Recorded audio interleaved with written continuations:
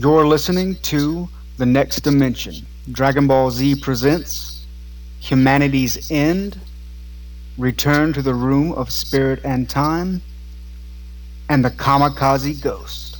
Ghost. Very well done. Thank you. Now it's time. I fear to tell. I've been holding it back so long, but something strange deep inside of me is happening.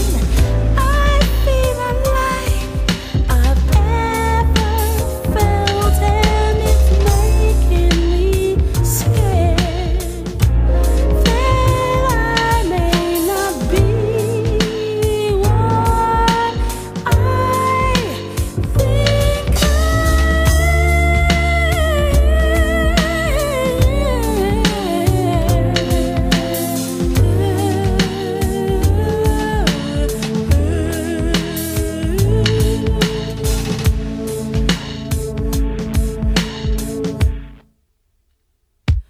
What of us?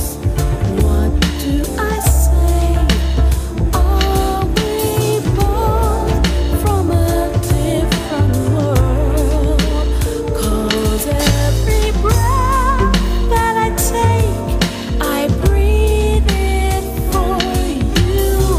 I couldn't face my life without you, and I'm so afraid. There's nothing to comfort us. What am I if I can't be yours?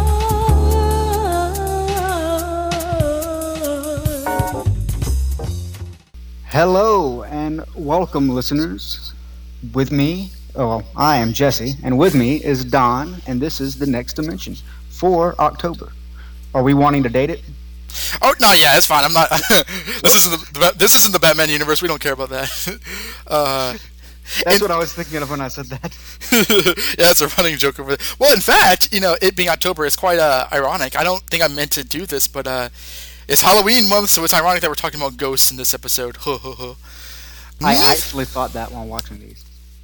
I did it, but I think the thought crossed my mind as I was driving home to record. So, yeah, I'm sure they were very scary. Actually, although I would like to see a cosplay as a Kamikaze Ghost or somebody going trick or treating as Kamikaze.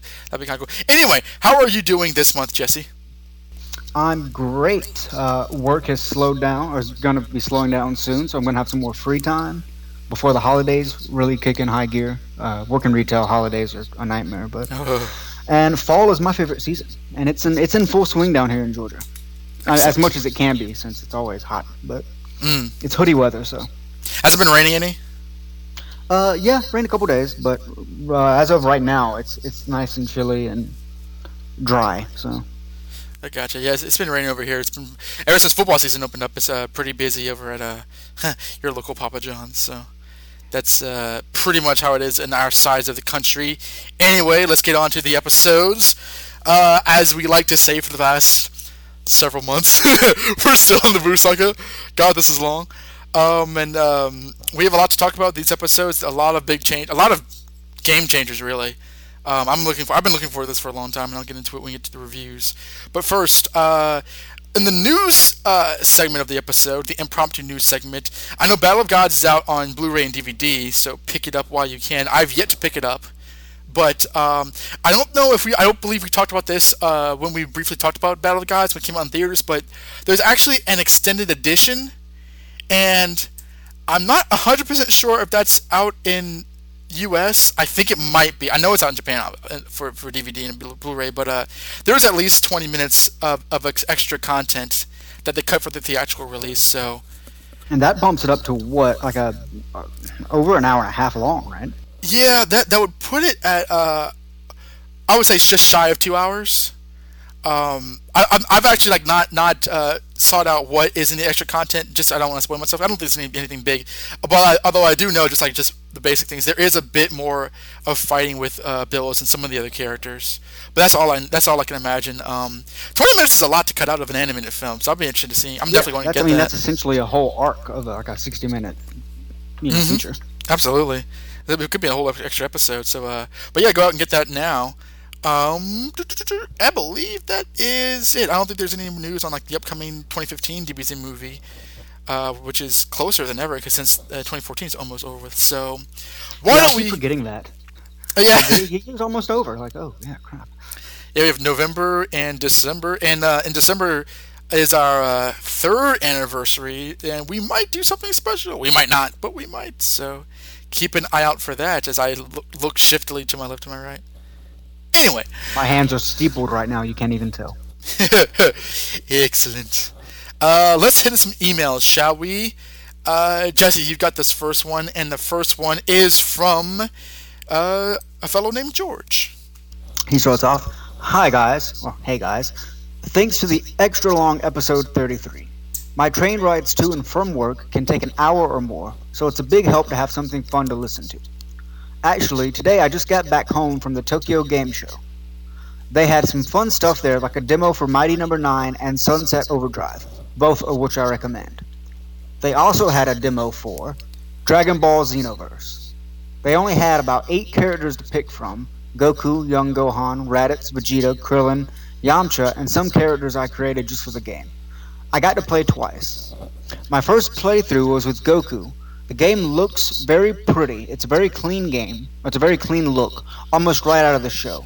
I wasn't used to the controls, but I gradually figured things out, and it wasn't a few minutes before I was flying around, beating people up, and shooting some energy blasts. For my second turn, I thought about picking Yamcha, because he's Jesse's favorite. Oh yes. Oh yes. But I had to go with my favorite character, Krillin. If you guys get the chance, you should definitely give it a try. Anyway, I'm loving every episode you guys put out. Keep up the good work, fellas. George." Thank you very much, George. Yeah, I'm glad we can be of entertainment to you while you commute to work. I know. I know how Popcast can save people during that, so I'm appreciative that you use us as a plentiful distraction. Yeah, and Xenoverse is not out yet, but I'm glad that you had fun with it, despite their betrayal from last month. I do intend to check it out because it does look pretty good. Oh yeah, I'm at least gonna rent it and play it, and get an idea of what it's about. Because so far every DBZ game I encounter is kind of in the past, you know. Mm-hmm. Yeah, it's the first like a big new one. Except for Battle of Z, and this one it's like, okay, yeah, I can kind of jump in on the ground level, and no one else will be way better than me already. Yeah, that's awesome. You got to go to the Tokyo Game Show, and those, both those games he was referring to, I've wanted to play, and DBZ Xenoverse. So I'm jealous of you, George. I've not heard of Mighty No. 9 and Sunset Overdrive. Are you familiar with those? Sunset Overdrive, it's kind of like it reminds me of Jet Set Radio on the Dreamcast. Oh, okay. Or Jet Grind Radio. Right. And the other one is from the creator of Mega Man. Really? Yeah, he left Capcom, and it's about as close to a sequel to Mega Man as you can get without being a Mega Man-like game. It plays exactly the same. It looks like the art style is very similar. He just doesn't have a gun for a hand. I'm looking at it right now. Wow, it's pretty much a ripoff, but it's from the same creator. So that's. I'm a big Mega Man fan, so that's pretty cool. Why haven't I heard about this? It was actually a Kickstarter, and it surpassed like every goal possible, and it's coming to like every system. Very cool. Like I think the initial Kickstarter was for like a downloadable PlayStation version, and it's even coming to the Wii. Like made that work for me. Awesome, very cool. Yeah, I'll try to see that. Thank you for the recommendations, George. Our next email is from a returning friend. We have once again Mr. Rich Bourne. What's up, dudes? Sorry I didn't write in last month, but I have a new job taking up my life, and have been way too baked to do much of anything in the meantime. But I've been listening diligently, and once again dipping into the backlog to get me through my overnight shifts. But enough about all that. Let's talk DBZ. While I don't have much to say about what's happening in the story at this point, I do have some questions rattling around in my increasingly hazy brain. Should Super Saiyan 3 have been the extended state? Super Saiyan is such a spectacular transformation, but Super Saiyan 2 is basically some lightning and extra spiky hair. But at the opposite end of the spectrum is Super Saiyan 3, with a cave brow and hair that makes Goku look like something off a Rob Zombie album. I understand Super Saiyan 2 is a stopgap between the other power levels, but its design is just lazy, honestly. I think a jump from Super Saiyan to Super Saiyan 3 would be more of a substantial transformation. My other big thought is on Super Saiyan training. Since Super Saiyan is just a power multiplier, would training in base form increase your overall power? I understand staying powered up and training your endurance as a Super Saiyan, but does that translate to actual gains in power? Oh, and one more thought that came to me as I write this. Why didn't Goku use a hyperbolic time chamber while Briefs built his spaceship on Namek? 1 full year of training plus the gravity on the ship during the trip would have skyrocketed his strength. Nobody builds a spaceship in a day. Nobody! Except for Tony Stark. That should, that should do it for now, so I'll leave you with a brief story. Last week I went to see Limp Bizkit and MGK in concert with a friend. Well, this was my first concert, so I was stoked. So during Bizkit's set, I found my way into the brutal mosh pit. As I thrashed alongside everyone, I soon find myself standing victorious along one other. That other mosher, was wearing an orange t-shirt with the King Kai symbol on the back. We KO f***ing Ken the competition. Rock on, Awesome. dudes. Rich Born. I love this guy. Rich is just like, I love his stories. He is the life of the party every time he emails. Thank you very much, Rich. He's living life 100%. Let's see. His question about the Super Saiyan 3. So, do you think that, like, I think it's a fair point, the Super Saiyan 3, like, visualization, because now I know it's not just for Goku. Everyone who goes Super Saiyan 3 looks like that. How do you think that? How do you think that makes the Super Saiyan 2 transformation look? Because the Super Saiyan 2 transformation is almost impossible to recognize in terms of like visualizations. So do you think that, like, in terms of a Super Saiyan level, like Super Saiyan 3 is what Super Saiyan 2 should have been? What do you make of what he said, Jesse? Well, in light of Super Saiyan 3, it makes Super Saiyan 2 seem more like 1.5. Mm-hmm. You know, or like a less substantial, because obviously it is a big, much bigger physical difference between 2 and 3 than 1 and 2. Right. But I think that's probably just due to the writing and kind of the nature of the storytelling. Yeah. I think Toriyama probably just like built in Super Saiyan 2 as like, oh yeah, throwaway line, and then maybe it gained more traction, or he revisited the idea with 3 and wanted to make it a much bigger deal, and probably had better ideas or more designs in his mind by that point. So Yeah, that's why I I think agree. there's some inconsistency. Mm-hmm. Because even if there was like a bigger transformation, not necessarily like he looks, like closer to Saiyan 3, but even just like something different, like in his God form, he's skinnier. That's Right. still a more noticeable transformation, even though it's not necessarily what you'd expect. But he doesn't have to increasingly get larger. But yeah, I think I'd say overall I probably like the design of 3 better. I mean, even though it's just mainly just because it's more identifiable. You can easily see, okay, that's it. That's really that's striking. 3. It's really like it's eye catching, and it's just like it makes the characters completely recognizable, which I kind of like. I've always, like, when I was a kid and I saw Super Saiyan 3, I could not wrap my head around the idea that was Goku. It was just like that. What? Really? Dang! Like you just get. He's so different. He has to be extremely powerful. So I really like it. If Super Saiyan 2, and we talked about this on the episode, like except for like the Cell games with Gohan when he went from Super Saiyan to Super Saiyan 2, where his hair did spike up a lot larger and he saw the obvious lightning bolts. It is very difficult. I mean, I could not tell you, besides the lightning bolts, the difference between Super Saiyan 1 and 2 Vegeta.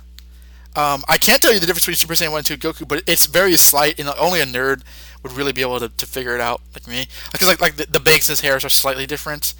And that's always like a thing when Gohan was fighting Dabura, was he Super Saiyan 1 or 2? That's like a debate amongst fans because there's hardly a difference when he's this age. So I think it is Toriyama just trying to, like, better himself in terms of differentiating powers, and I would agree that, like, it kind of exposes Super Saiyan 2 to be to lack a certain design quality. Super Saiyan 3 does. So I think ultimately like that's what we come away with Super Saiyan 3. Uh, as for why Goku didn't use the time chamber when Dr. Bruce was making his spaceship, because Toriyama probably didn't invent it yet. He probably didn't think about that yet. Because the reference that he said that he was using it when he was in Dragon Ball, but like we've never seen that before, so it's probably because Toriyama was at least 2 years away from thinking that plot point up. That's in the universe. Maybe it's because that like I know that Master Roshi told them that Gohan and Krillin and Bulma were all in trouble with Vegeta on the planet, so he probably had to go over there as fast as he could, and probably couldn't make time to. Even if it was a day, he probably couldn't waste any time. So that's my no prize for it. What do you? Have any thoughts on that? That sounds great. Because I just assumed that he forgot. It's just Goku. I mean, that's entirely possible. Yeah. But Exactly. see, this entire time I assumed that the hyperbolic time chamber was something we had seen in Dragon Ball because they referenced it, or that he had used it before. There's when he trains with Kami, there's a 3-year time skip between Goku training with Kami and then him meeting everyone else at the 23rd tournament. When Kami sent him there on the mission to fight and kill Piccolo, like in that time skip, like we're assumed, like looking back on it, that Goku used the time chamber then, but it's never really referenced or brought up, and it's only kind of expanded on when they first mentioned it during the Cell Saga. But it's one of those things like, I guess it's kind of like this is kind of a tangent, but like in Batman comics, in the Prodigal storyline when Dick Grayson was Batman for the first time in the 90s, Bruce just like went away and like we don't know. He's like, I just gotta get my crap together. Later on in No Man's Land, it's revealed that like around Gotham City there are like makeshift Bat caves where he kind of hang out and used as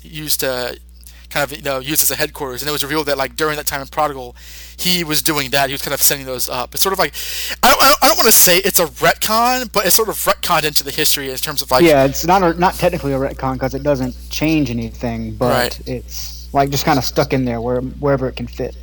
Yeah, it kind of just it slipped in there in a way that is absolutely unintrusive. It doesn't hurt the storyline, but it's something that you just did not know about over a period of time in the series where you thought you were familiar with it. Turns out you weren't. It's sort of like Battle of Gods in and of itself. We didn't know Battle of Gods happened until it came into being. So our next email is from Alan Taylor. He talks how to pronounce his name in the email. So our next email is from Mr. Alan Tyler. Hello, Jesse and Donovan. It's been a long time since I last emailed. So long, in fact, that you might not even remember me. I'm still an avid listener to your podcast. I'm so pleased to hear that you guys are gaining so many listeners. Take a bow, guys. You've earned it. Thank you very much. Yes, thank you. You guys were talking about a live-action version of Dragon Ball, and I was wondering if you have ever watched the awful yet hilarious called Dragon Ball: The Magic Begins. You can watch it on YouTube, and he sends a link. I have not seen it. Donovan, have you seen it? Oh no. I think I may have seen a physical copy at Suncoast back when Suncoast was a thing. I've never watched it. I've heard and imagined that it looks terrible. It's literally imagine like a really low budget, like low budget. It looks like it's from the early '70s martial arts film. 'Cause I think it's a Chinese film. It's supposed to be really bad. It's supposed to be it's supposed to be slightly more accurate than DBZ or Dragon Ball Evolution, but That's not hard. I've not seen it. I've not really looked into seeing it because I fear crap. You're not a glutton for punishment. I have a limit myself. But maybe someday we might at least look into it. I'm not promising anything. I really don't want to subject myself to this, but No promises. yeah, maybe we'll delve more into it before the show runs out. So we'll put a pin in that movie for now.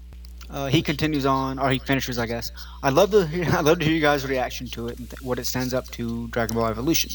Anyway, I don't want to babble on. Have a great day, guys. Alan Taylor. Tyler. Yes, thank you very much, Alan. It's good to hear. We remember you. It's very good to hear from you. Thank you for the link. Unless it is terrible, then damn you for the link. Our final email for today, or Z-mail I should say, because he always titles it Z-mails, is from our friend, Mr. Alex Evangeli. Alex writes in, Dear Don and Jesse, last episode was another great multi-parter. It makes me wonder if splitting the Z-mails and the coverage could be the norm from now on. It depends on the amount of emails. I mean, I think that like we probably might not do it this month because there's enough to fit into a regular episode that it doesn't go over 3 hours, but we shall see. To quickly touch on something you guys discussed last time, I agree about how the anime/manga is still not accepted in the wider US/UK pop culture, whereas thanks to Hollywood comic book superheroes and comic books are more accepted today now more than ever. I don't know why though. I mean, Dragon Ball had a live-action movie too, right? But seriously, compared to comic books, anime and manga are less accepted in modern pop culture due to the cultural gap between Japanese culture and society and more Western society. By contrast, although superhero series like Superman and the X-Men are in a way a niche, it was still a niche created by and intended for a more Western audience. What I really don't get though is the fan wars between comic book fans and manga anime fans. To me, it's redundant and a bit like someone who likes Hollywood films deriding something from the French cinema scene. It's just another culture's interpretation of the same medium influenced by specifics of their culture. They just work differently and offer different flavors. Neither one is inherently bad. And considering both, at least until recently, had a certain stigma about them, sure, solidarity among us lovers of cyclical storytelling should be encouraged. Yes, I agree. We agree.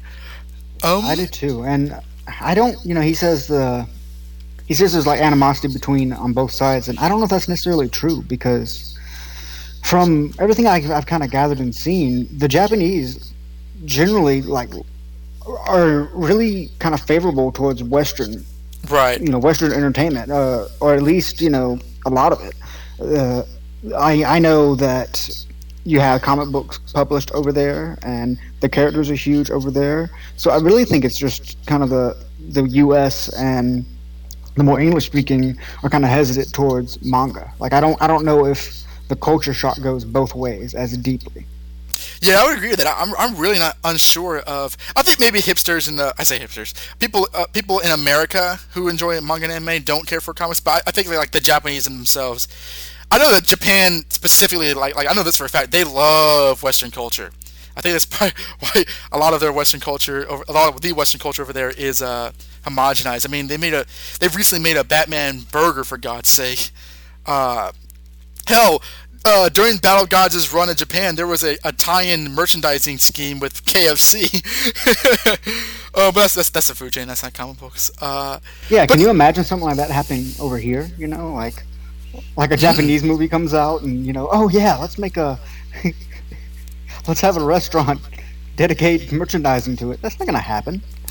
Yeah, I really think that it's more of our wonderful culture in America. I say wonderful, I don't mean it, but like I would think it's kind of a stigma, and I think that like anime and manga generally do have I don't want to say a bad reputation, but they have a very like unfavorable reputation. Because when people think of anime, I think mainstream people who are outside of the fandom think of anime.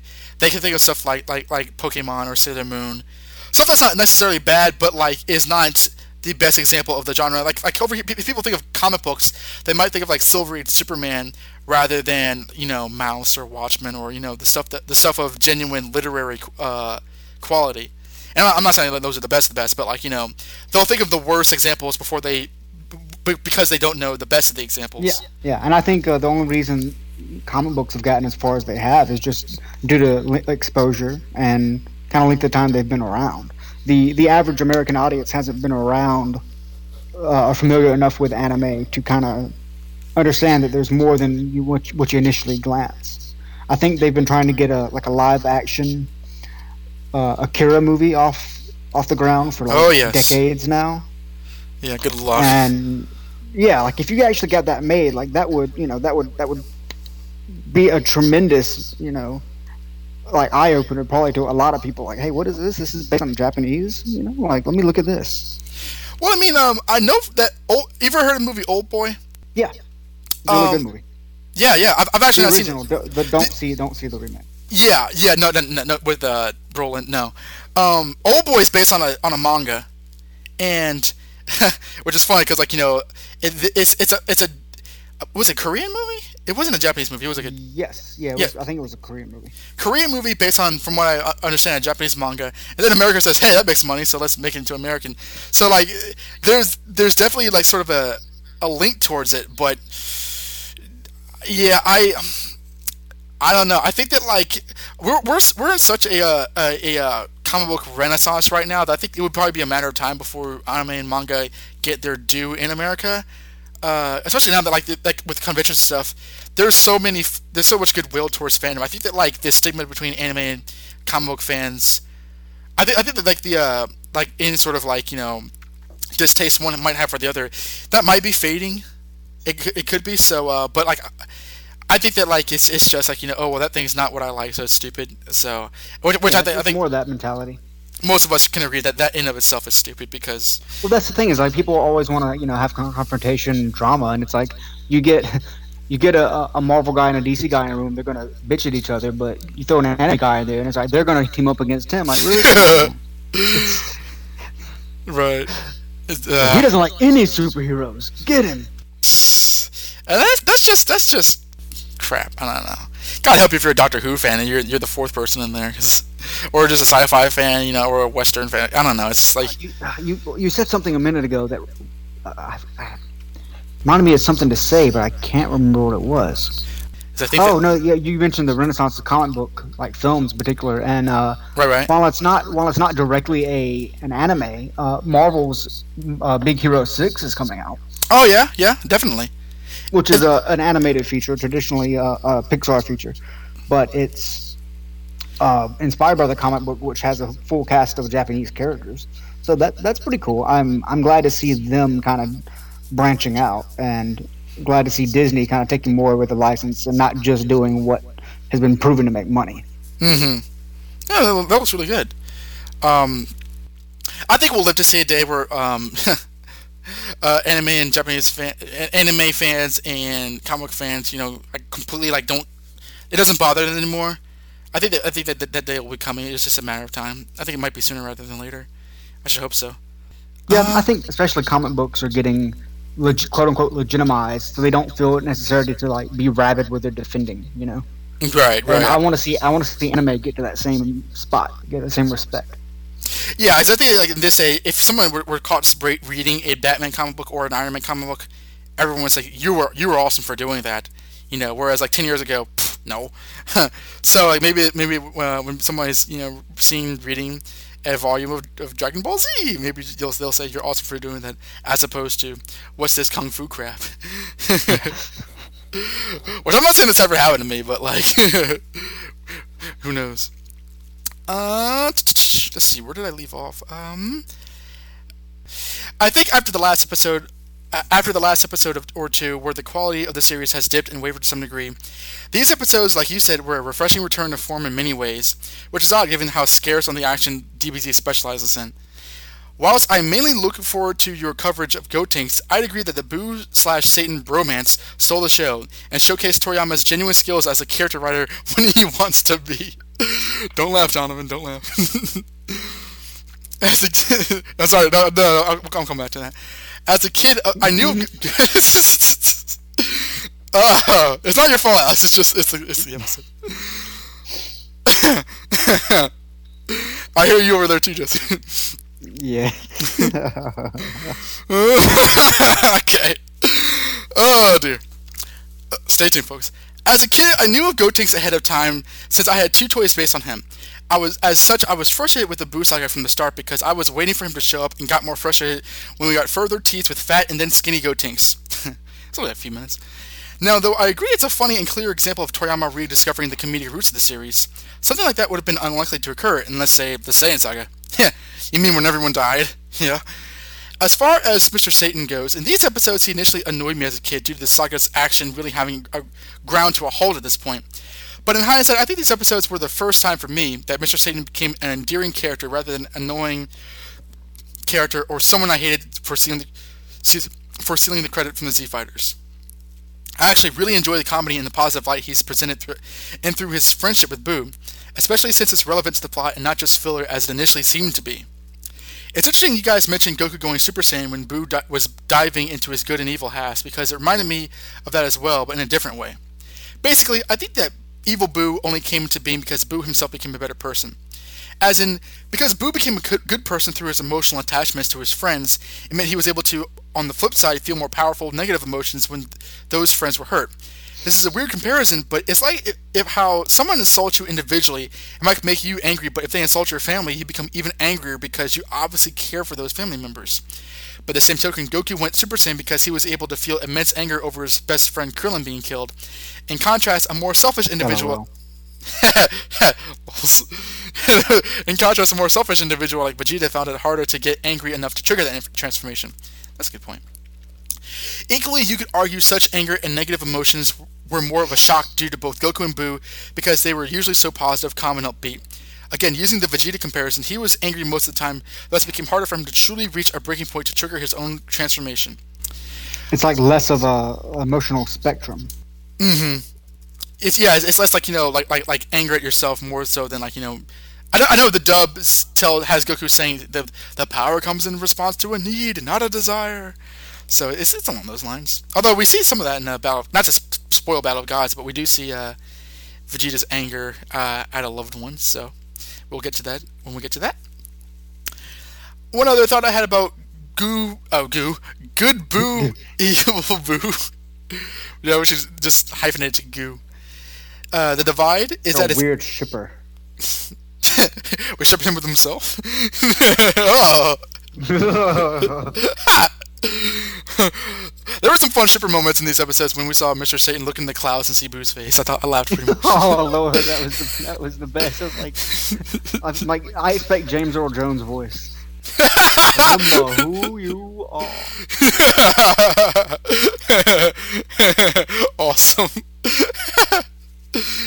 And then later on the clouds you see the word sex written in there. Oh yes. One thing I had about the Good Buu, Evil Buu divide is that it's actually reminiscent to how the nameless Namekian divided himself by exercising his dark side to become guardian of the earth. He's referring to Kami, and the story of Kami was that Kami split himself from his evil side, and that evil side became Evil King Piccolo.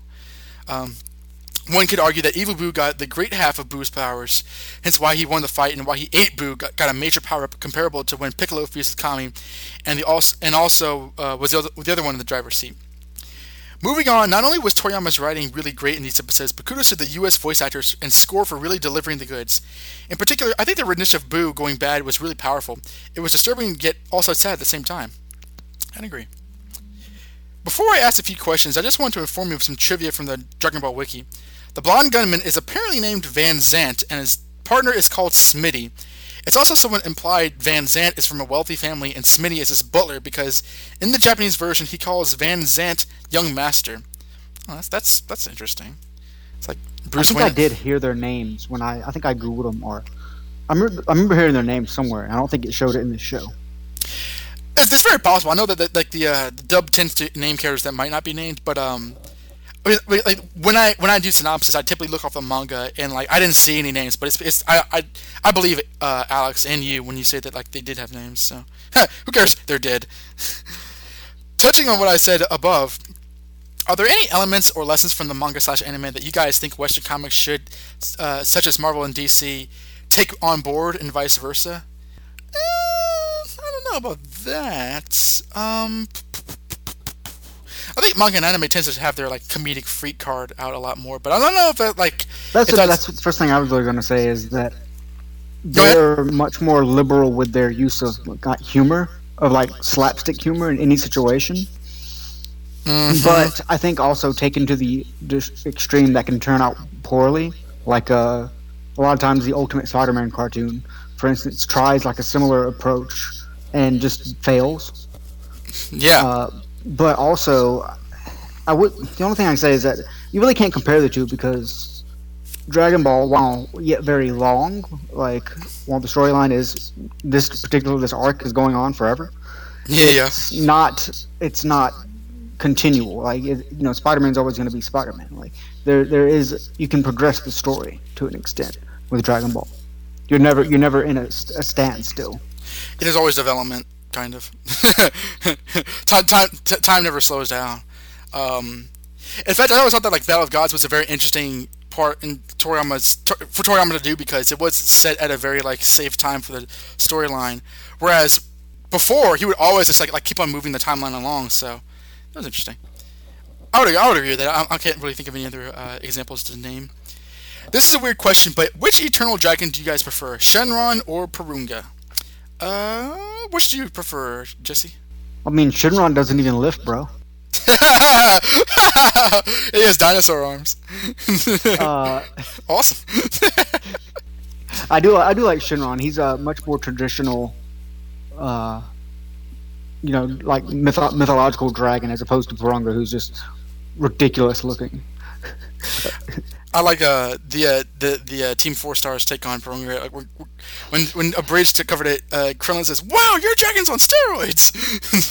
That was a very apt way of describing it. Essentially, yes. Yeah. Now, are there any more dragons? Do they ever elaborate on like the mythology of those characters? There are in Dragon Ball GT, because which is another side story. In GT, like, hey, actually, there's another set of Dragon Balls on Earth called the Black Star Dragon Balls, and like I know that dragon is red and has blue eyes. It's basically like a sort of like a negative colored version of Shenlong, and that like it's red with yellow hair and blue eyes, whereas Shenlong's green with red eyes and yellow hair, I guess. And also, I know later on, like I think the last arc in Dragon Ball GT, like evil dragons pop up from the Dragon Balls for reasons. But like in the Toriyama written story proper, it's really just Shenlong and Purunga. That's right. Yeah, he didn't have anything to do with GT's storyline, correct? No, not the storyline. I know he designed the characters, the main characters, but like he had nothing to do with writing the storylines or giving them any ideas. I don't believe. Because isn't that where Super Saiyan 4 came from? Yes, that's where you can only find Super Saiyan 4 besides the video games and fanfic. Yeah, I do remember that from my youth. Oh, But you yes. talk about weird designs. That one's like the weirdest. I like it. No, it's weird. I'm not gonna lie, but like it's very like bestial, and I kind of like it. But like it's one of those things where it's like how much higher can you get in power? Which is why I was really happy to see in Battle Guys, the strongest Goku could get up to a certain point was Super Saiyan 3, because it felt more natural as opposed to like the ass pulls of all these power levels that they had in GT. Yeah, I would have. I mean, 4 seems like a natural progression, or like kind of de-evolution from the caveman brow of 3. So Yeah, it exactly. kind of makes sense. Alex continues. If you guys want to edit this question out or not, I totally understand, but I'm not trying to serve anything controversial. Ooh, what does he say? You guys might have heard about the controversy surrounding Mr. Popo back during DBZ's original airing, specifically in regards to its indulgence in the negative stereotype known as blackface. I was wondering what you guys thought about its inclusion in the series and the potential impact it might have on viewers. But speaking strictly personally, all I can say is that as a kid, I thought nothing of it because I thought the character was intended to be an alien like Kami, which is why he didn't look anything like him. I'm pretty sure we talked about this back in like episode 2 when we first saw Mr. Popo, just so we could cover our asses. Yeah, now my question is, he says that the character enforces the stereotypes. Not really. Other than like his looking vaguely similar to what was traditionally like the traditional blackface makeup. Mm-hmm. I don't really notice him and I don't notice anything else about the character that would make me like think of like a negative stereotype towards anything. Yeah, no. In terms of physical appearance, I think that it would be like just passing over the idea willful. It would be like willfully ignorant to say that like he doesn't at least evoke. Maybe evoke's not the right word, but he certainly reminds you of blackface. I mean, because he does have like a turban and a vest, so he looks like he's not from the West. He has like protruding lips and like the big eyes, and his skin's like coal black. But the character from himself, it's supposed to be more of a. I don't know what the hell he is. I don't remember if Dragon Ball explains what exactly he is. But he really because for the simple fact that like Toriyama has portrayed black characters in Dragon Ball before, like we will see. I think we see at least one more before the series is out, and I know. I mean, we've seen one in the tournament. It was a guy Killa. In the Red Ribbon Army saga, the final boss was a guy called was it Major Black or Colonel Black? Like it was a black guy, and like so like they're drawn like you could make a case that those guys look a little weird, but I've seen a lot more offensive examples of black people in anime. I don't really get my blood up me being Black American myself, I don't really my blood doesn't really get up seeing the black guys in DBZ. So I know that, so it kind of reinforces the idea that Popo's not really meant to be that way, and he's not, because he's not human. Because look at him. So I think it's probably more noticeable if the character's standing next to like Goku, as opposed to him standing next to Kami, because at that point they're both, it's easier to swallow that they're both aliens. yes, yeah. So in terms of like inclusion of the series and impact on viewers, I mean, I remember when I first saw it, like when Dragon Ball Z first aired, at least like back during the. He talks about like the original US airing. I don't remember them editing him at all. I know Dragon Ball Z Kai has, at least in some channels. Like I think it was on the CW. They legitimately digitally altered his color to be blue as opposed to black. He's like it looks like he's like radioactive. It's strange, but it never bothered me as a kid, and I'm not sure if I ever thought about it as a kid, honestly, because it just wasn't really played that way. And honestly, I mean, I give Toriyama more credit in the 80s and 90s to, like, have that kind of character out in that timeline. That would be really stupid. Even in Japan. I know Japan, I think Japan has a very, oh, God, I gotta mention this. I did see a video on YouTube, which was it was sort of a news report about how there is a fad in Japan of, like, the black lifestyle, where like young Japanese girls will like watch, like, and this is true, this is like old 50 Cent music videos, and like really like how the girls are dressed. So they legitimately go to tanning salons to like to get their skin tanned, and they wear like jewelry and stuff. And they say like, oh, like the black lifestyle is so glamorous, it's so pretty. I had no idea what to say. But Wow. that's to me that's like akin to America, honestly. Where you see, like white kids dressed up like that. That's not to me akin to like them abusing the concept of a black person. That's sort of a misappropriating culture. It's a hip hop lifestyle more than anything. It's not them looking at Reading Rainbow and saying like, I want a black lifestyle of LeVar Burton. That's them looking at rap videos and saying, I want that lifestyle. Absolutely. Yeah, that's very much a commercialized image that, yeah, predominantly displayed by African American males, but that isn't anything. There's nothing innately black, quote unquote, about that. Exactly. Yeah. Very well said. It's not like they've dubbed it black lifestyle, because I guess that's a trademark name in Japan. But again, they they gotta see. Wait till they see Ja Rule.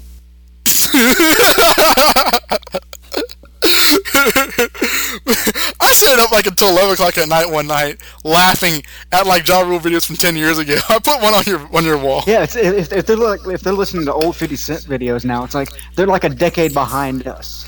They are, yeah. So yeah.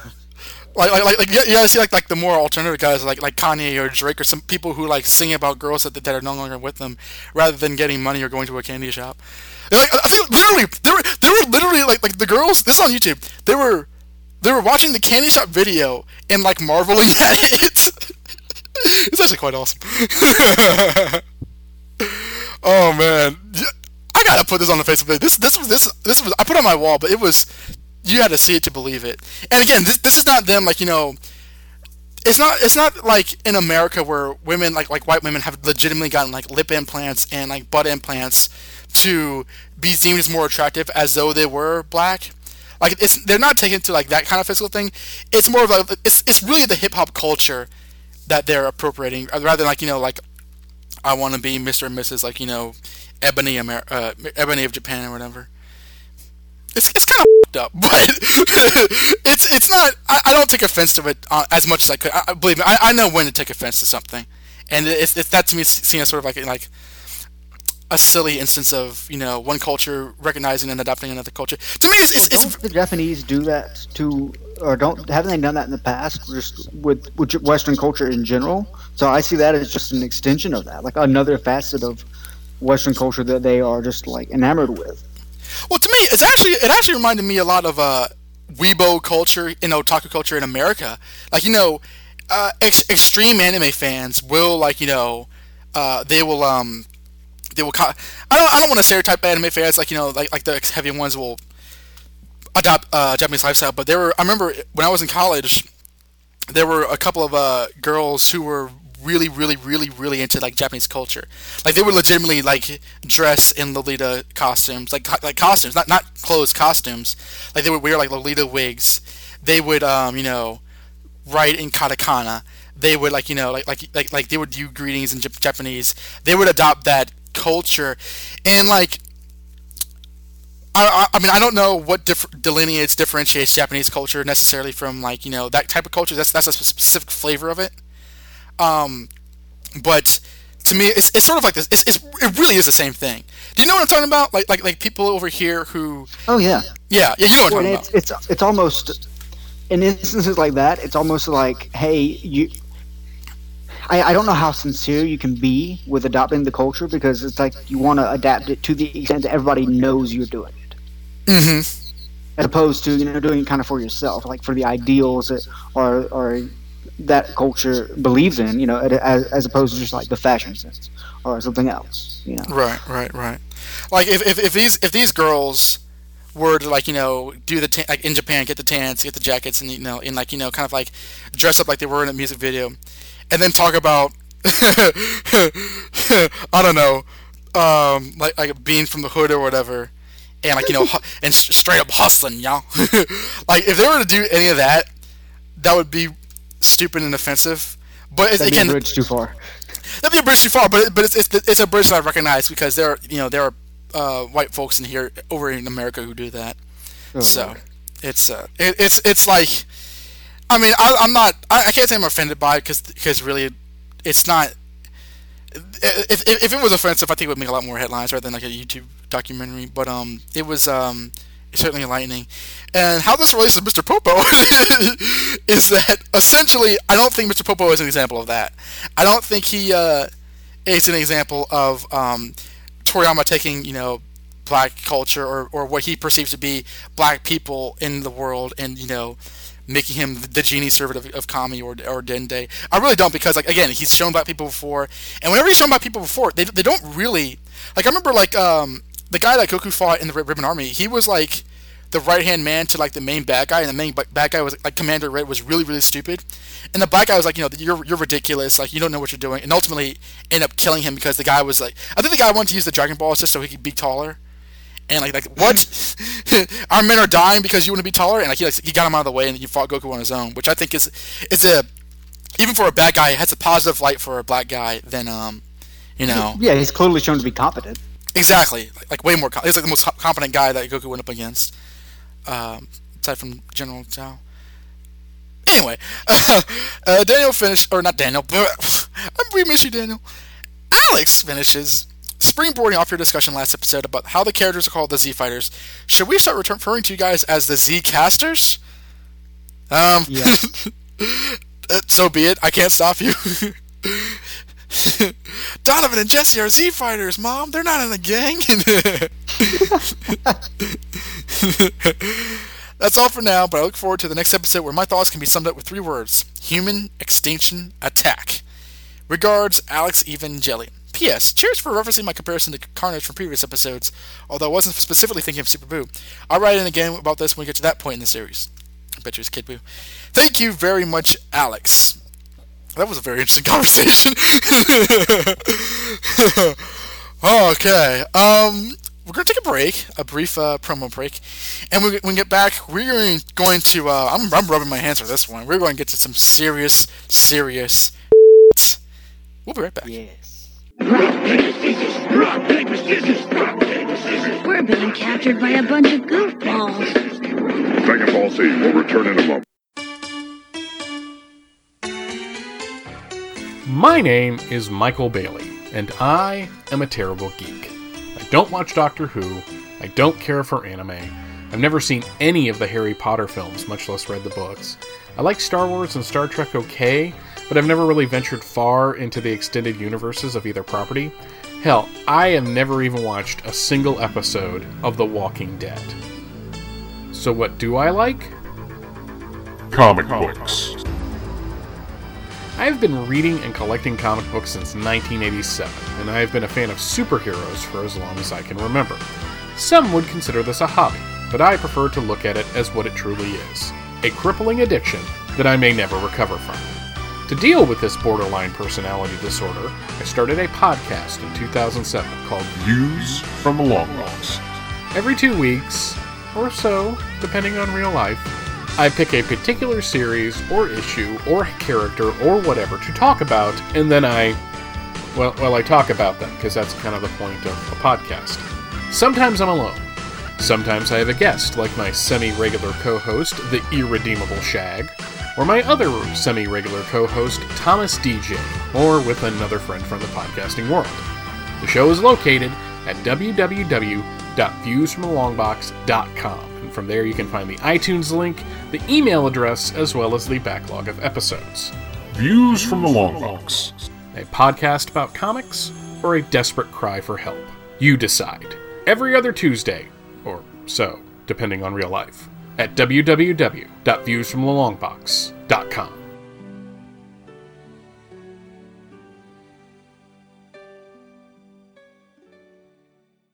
Hey there, folks. My name's Ian Levinstein, host of the Comic Timing podcast over at SpeakGeekSpeak.com/Comic Timing. Comic Timing is a roundtable discussion podcast with a rotating panel of guests. So rather than me talking through this entire promo, here's some random snippets from the show with as many people as I can possibly find on my hard drive that have been on this show. And I don't even want to count how many that is. Booster Gold, a little shifty. I'll grant you. But aren't they all? What did you win, Ian? You have won a brand new Skype. Yay! Yeah, you, me, and a brick the next time we're in New York. I was going to say that in 1 year, this recording is going to end up in some court report, you know? I've actually been on other people's podcasts more than I've actually done my own in the year 2007. Well, I know that feeling. Her name is X-23. I mean, she's got to live her life as X-23. It's very good because it's not written by Daniel Way. This is Batman. Yes, I love Puck. You just can't put a cow on the logo. Exactly. Interested in finding out how these things actually play into the context of the show? Well, go ahead and listen to it. It's over at SpeakGeekSpeak.com/Comic Timing. You can find us on iTunes, and we are all over the place on all your podcast aggregators and the works. So go ahead and check out Comic Timing, and remember, as always, there's always time for comics.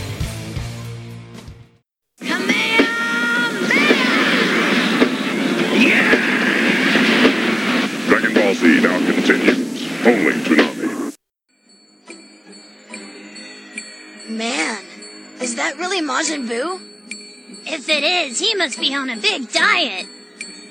Make no mistake, that is Majin Buu, and his strength has increased substantially. You boys need to understand. We're in a very grave situation. Things have changed. For every minute out here, you can train 6 hours in the hyperbolic time chamber. Maybe that's enough.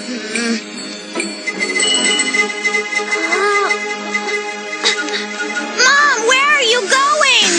What? Whatever it is you're doing, Chi-Chi, stop it!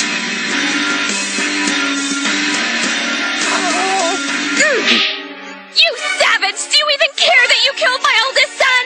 You look at me when I'm talking to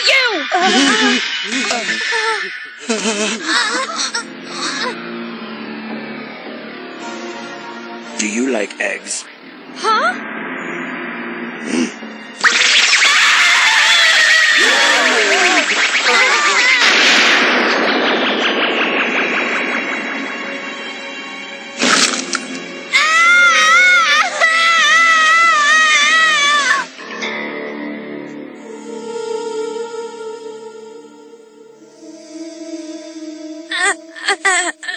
My mother.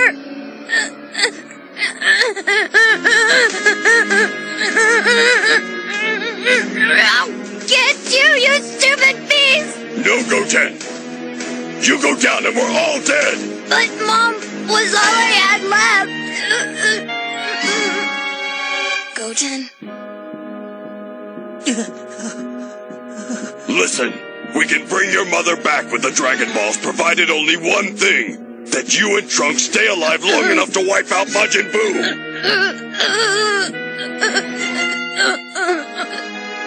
There is no way to beat him at your current power levels, and we've got less than an hour left, so the two of you must train quickly. Can you do it? Uh-huh. Yeah, sure you can, Goten. We've all lost someone by now, but that just means we have to beat Boo harder, right? Uh-huh. That's right. Last time on Dragon Ball Z, Boo expelled, like we mentioned in the emails, expelled his evil side. That Boo turned the fat Boo, the good Boo, into chocolate. He ate him, and then, as though he were a Time Lord, he regenerated into a different Boo. This Boo we've dubbed Sexy Boo, with his shirt off. He is, he's athletic looking and quite deranged. And now he's flown over to Dende's Lookout, I suppose we could call it now. The Lookout, where the Z Fighters all are. Goten and Trunks are sleeping. Piccolo, Dende, Popo, Yamcha, and Krillin are all scared. They're very, very scared, as Majin Buu is here. So, Boo's kind of just like floating over them, and he lands and starts laughing, and then he starts saying, "Produce!" And Piccolo's like, but what? And they start yelling, "Produce!" And he's yelling, so he yells a lot in these episodes. The entire Lookout just shakes.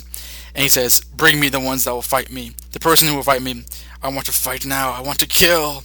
So everyone runs out, and Piccolo says, "Okay, they're here, the ones that will fight you, but they are sleeping. Can you wait a while? You have another day left." And Boo's like, "Yeah, I have a date. Or no, a date. I do have a day to wait, but I want to fight now." And he's not really in the mood to, put up with any sort of negotiations, so Piccolo realizes this and says, "I'm backed into a corner here. I guess I have no choice. Please! You want to kill everyone on Earth, yes? There's quite a lot of people alive. You'll have your fight after you kill them." And Dende's like, "What are you doing?" He's like, "Dende, shut up. So, Boo smiles at this and begins to walk around the Lookout. As he's walking around, he kind of has his head looking down on the planet. For obvious reasons, which will be made apparent in a minute. And everyone's like, what's he looking at? Everyone's kind of staring at him while he kind of just like walks around, takes a bit of a stroll. And once he's kind of circled around, he steps in front of Piccolo, raises an arm, palm up, and shoots a very, very bright energy blast into the sky as the sky goes dark. And as Piccolo, Dende, Krillin, and the others are all horrified, Boo fires energy blast, millions and millions and millions and millions of energy blasts from his one palm, and they fly all the way down to the Lookout. Everyone on the entire planet is killed from this. Piccolo and Dende are just completely, Dende especially is just completely like, he's on the ground, like his knees are on the ground, just utterly, just depressed with the fact that he failed at his job. So, as we see the survivors of the planet all get struck down by Boo's energy blast, except for notably Tien and Chaozu, which is good, they're still alive, and Mr. Satan. The blasts all could Mr. Satan and B, yes, the dog's alive. Like Mr. Satan and the dog are all those blasts have actually avoided him, and Tien and Chaozu dodged them. So except for those three and the dog, all the humans are dead. So Boo's like, "Yeah, they're all dead now, so can I fight?" Piccolo's like, "Damn it, he outsmarted me." So he's like, "Alright." Yeah, Piccolo's plan backfired. In a way which will... I'm going to say this a lot. We're going to talk about this. So Piccolo's like, "Well, a deal's a deal, I'll go get them. But they're sleeping. Give them time to prepare. 2 hours, 1 hour at least." Boo says, "How long is an hour?" So Piccolo uses powers we've never seen before to summon up a... Yeah, for real, what the heck? I was like, did you notice that? He magically produces a... Was it a sand dial, what it was called? Like the traditional, sand in the glass. And the hourglass is what it's called. I love that it's green, too, because Piccolo. Oh, yes. The sands of Namek. So he says, "And now will we up when this time it takes for the sand to fall?" Boo's like, "The hell with that! Mr. Satan's daughter wants you to wait too." And he looks off, and amidst the very scared members of the Dragon Ball gang, we see Videl kind of staring at him. And Boo uses his antenna to actually lean forward and says, "Yeah, she smells like Mr. Satan. Fine, I wait. Then I kill everyone, including her." So Piccolo's like, "Fine." So he walks towards Krillin, says, get Trunks and Goten out of bed and throw them into the room of spirit and time.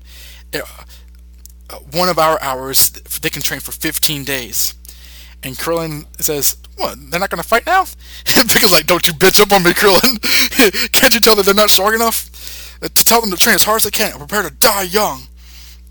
So, that happens.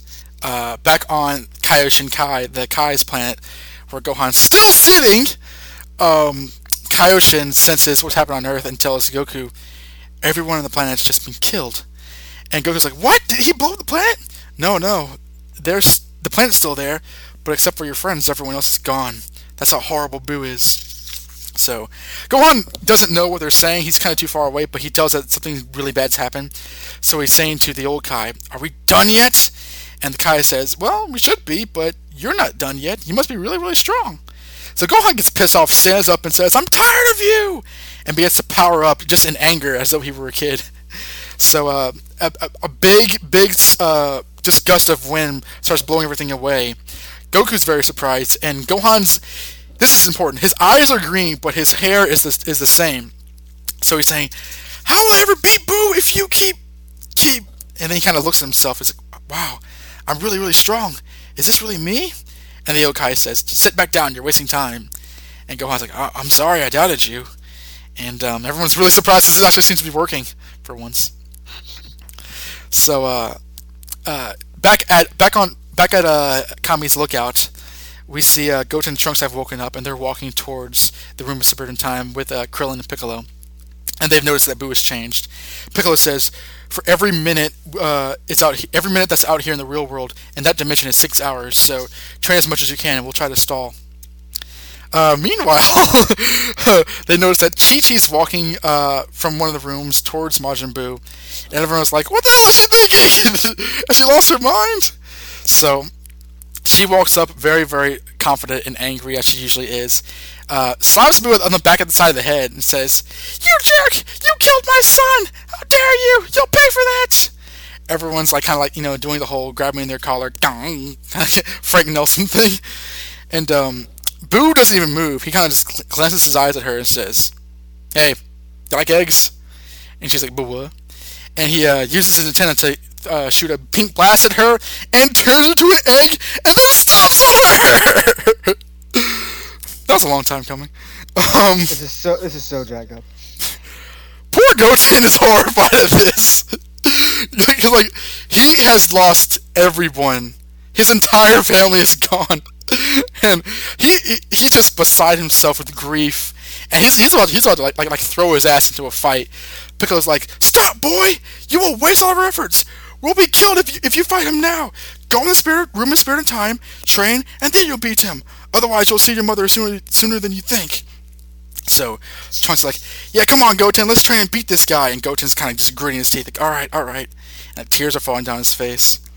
So Goten and Trunks go into the hyperbolic time chamber. And Trunks, being Trunks, says, "Oh man, this sucks. This place looks boring, and there's not enough food. And man, we should tell Piccolo to order some food or whatever." But Goten's already like he's already stretching and practicing kicks and stuff. He's already ready to train, get stronger and stronger. So Trunks is like, "Hey, wait for me." So we see Videl ask Piccolo, "How did Boo exactly know who my father is?" He says, "Well, as hard as to believe, your father and Boo formed a friendship, and for a minute there, your father saved the planet by making Boo good. He'll never be as strong as we are, but he is, in some ways, the world's champion." So Videl's like, "I don't believe what word you're saying." So while Boo sits next to the yoked corpse of Chi-Chi and the hourglass, he mentions, "You know what? F*** this, no more waiting!" and just destroys it. Piccolo's, "Wait, it's only been 30 minutes, just a little more," and then Boo blasts the ground right in front of him and says, "No, I fight now, or I'll kill you. Come out now!" and just starts screaming, and everyone kind of flies back because his yells are so loud. So Piccolo says, "All right, follow me." So Boo smiles and follows Piccolo. Piccolo, who's very shrewd, goes the long way around. And leads. His plan is to lead Boo and have him fight Gotenks in the Room of Spirit and Time.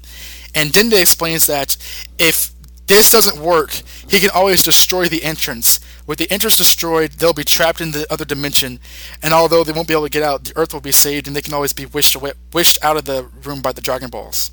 Which is a pretty good plan. So, Bone was a little disturbed by this, but I think Krillin says later on, "Don't worry, if Majin Buu kills him, we can always wish him back." He says, "Do you hear what you're saying?" So Boo, who is not that stupid, kind of figures out what Piccolo's doing. He says, "You're stalling. I should kill you." So they kind of like go to the bottom and then to the top. In the Hyperbolic Time Chamber, untold days have passed while Trunks and Goten are just unfused. And they make vague references about ascending past the normal level of Super Saiyan, so we know that they're at least Super Saiyan 2, maybe even higher. So they say, Goten says, we should defeat Boo within minutes. We should just attack him with everything we got from the very start. But Trunks says, actually, that's not exciting enough. Here's what we'll do. We'll fight and use all of our new techniques, but we'll have him think that we're beat and we have nothing else. And then at the last minute, we'll do that Ultra Super Saiyan thing and finish him off. Won't that be awesome? We'll get him back for my dad, your mom, and Gohan. So they contrived this, performance, which we'll get into. Piccolo says he's contacts them telepathically and says that they'll be fighting a lot sooner than they realize. Boo's coming and will be there within 1 minute in the real world, but in their time they'll have at least 6 hours to rest and prepare. So they do that. Eventually, Piccolo and Boo reach the door. Piccolo takes a huge breath, opens the door, leads Boo inside, and 6 hours in the next dimension. 6 hours in that dimension later, Trunks and Goten are ready, and they both are standing apart with their arms crossed, saying, "Bum bum bum bum! We've been waiting, Boo. You're going down." So Boo's like, "I've waited for this," and flies at Trunks and punches him out. Trunks says, "Why'd you do that? It's hard enough to do this dance as it is." Grr. So they do the fusion dance. Piccolo is really frightened because he's like, why aren't they starting as Super Saiyans? But the fusion dance goes off without a hitch. Gotenks arrives, says, "I'm a lot stronger than I was the last time you fought me."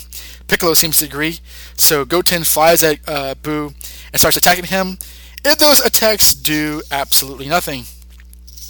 So Goten starts just throwing all these made-up attacks at Boo. He says, "I have a dynamite kick, and a rolling thunder punch, and a wild boar attack, and a power tackle, and a miracle super punch, and a giant special kick." One was like an ultra wombat or something. Yeah. Magnum Sundae, ultra missile parfait, hyper plasma shortcake, and then Boo just like smacks him across the face as he has it coming.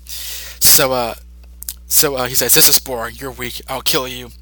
Goten says, "Don't think I'm out of the count yet," and actually says, as though it were an activation code word, "Super Saiyan," and actually transforms into a Super Saiyan, which increases his power even more.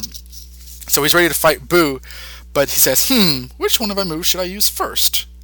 This might kill him too quickly, but whatever."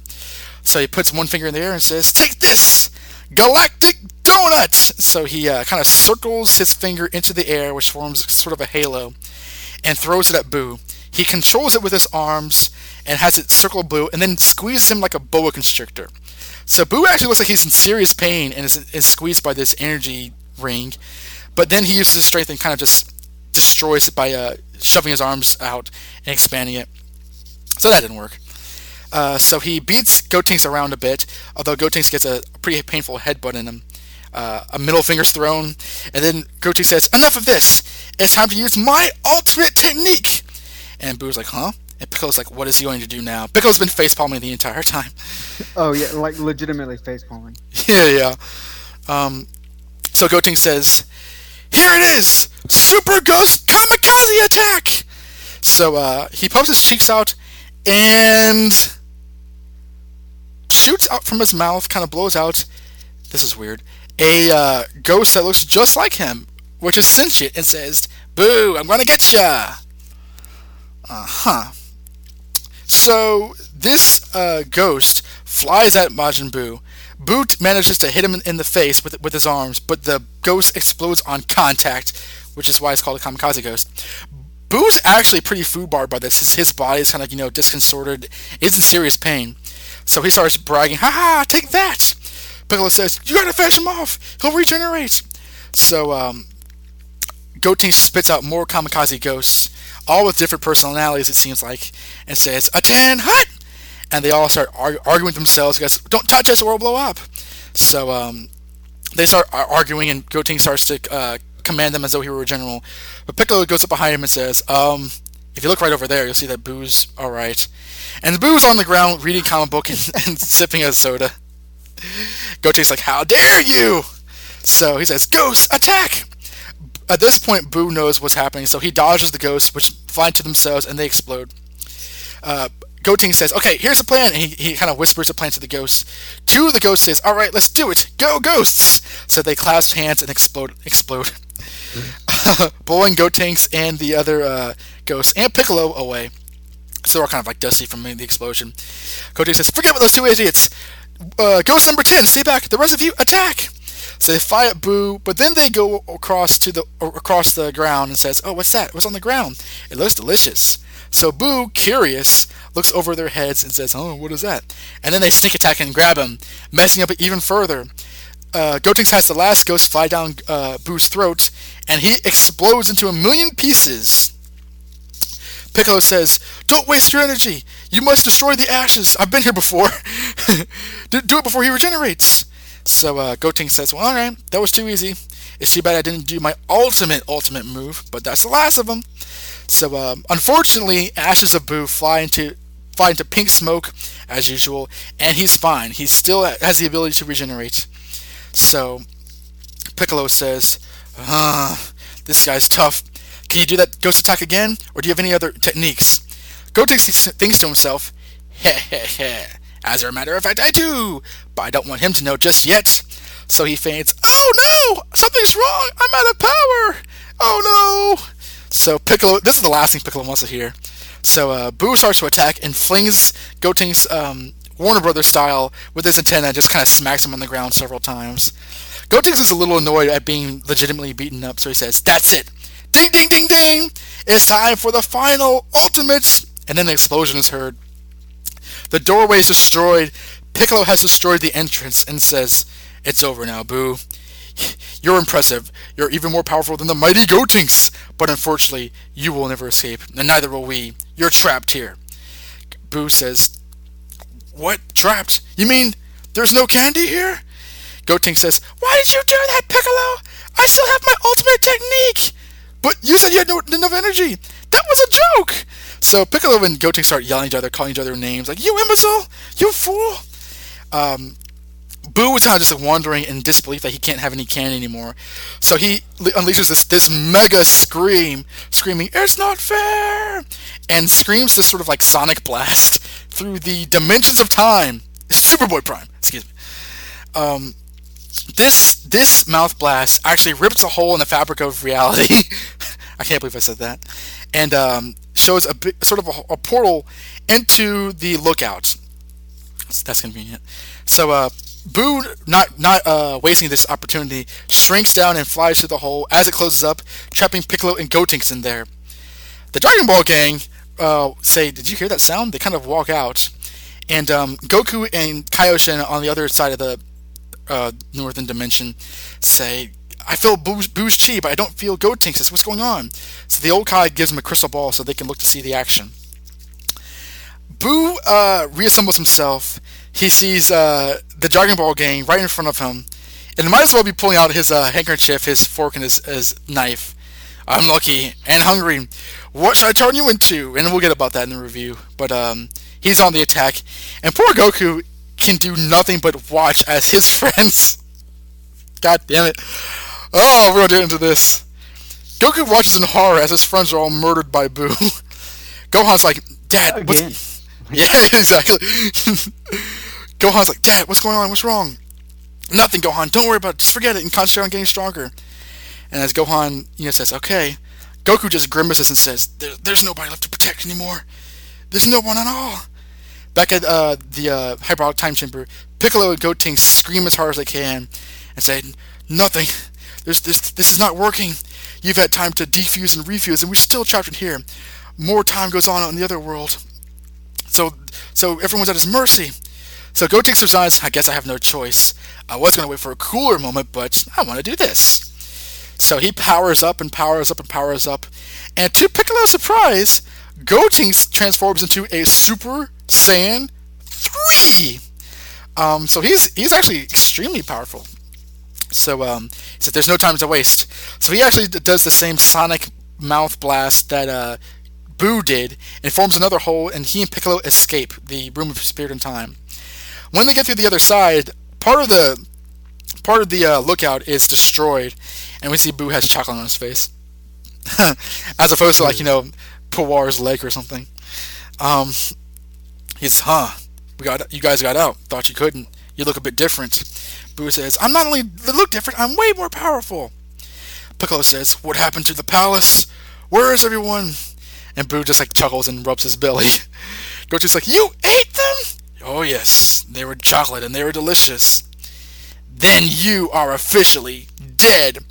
And as Boo chuckles, Super Saiyan 3 Gotenks flies at him.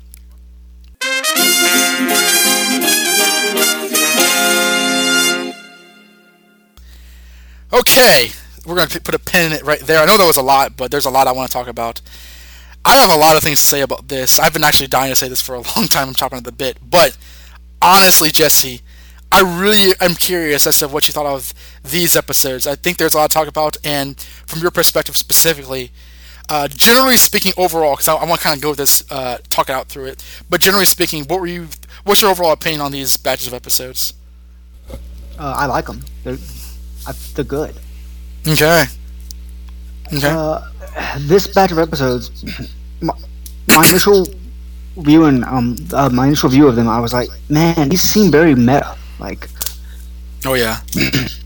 I mean, just from Gotenks' whole persona and his desire to name everything, and his whole, oh no, we have to stretch the fight out longer, and even the scene with him and him and Piccolo, we've been screaming for hours. It's like, it seems like Toriyama's having fun, with the tropes the series it has gotten itself used to at this point. Mm-hmm. And so I thought that was endearing. On the flip side of it, we have some very, very thinly veiled, horrible things happen. Yes. First, Chi-Chi gets turned into an egg and squashed, and that's after that's after the planet dies. Well, yes, the whole planet dies. I forgot about that. I'm sorry, I forgot he caused the Earth to become extinct and labeled his attack extinction attack. Oh yes.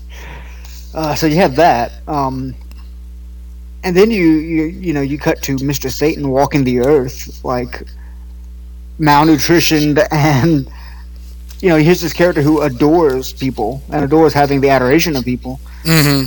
and he's in a situation that's completely different to him. Mm-hmm. So that even juxtapositions the loneliness he's feeling even more. And it's like, okay, yeah, this hammers home that everybody is dead. Yes. Yeah, after that, you have Chi-Chi getting killed and turned to an egg, which turning them to candy is a convenient way to skirt around people getting killed, but that's what he's doing. Yeah, he's eating these people. It's not hard to read into what that says. Mm-hmm. And then just the whole idea of the egg, you have Chi-Chi, who's a very motherly character. She's very doting. She turns into an egg, the symbol for a baby, essentially. I never actually thought about that. That's pretty good.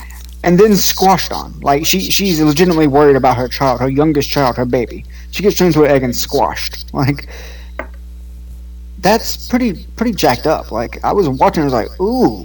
And then they cut to it later. They keep showing the egg yolk. It's so jacked up.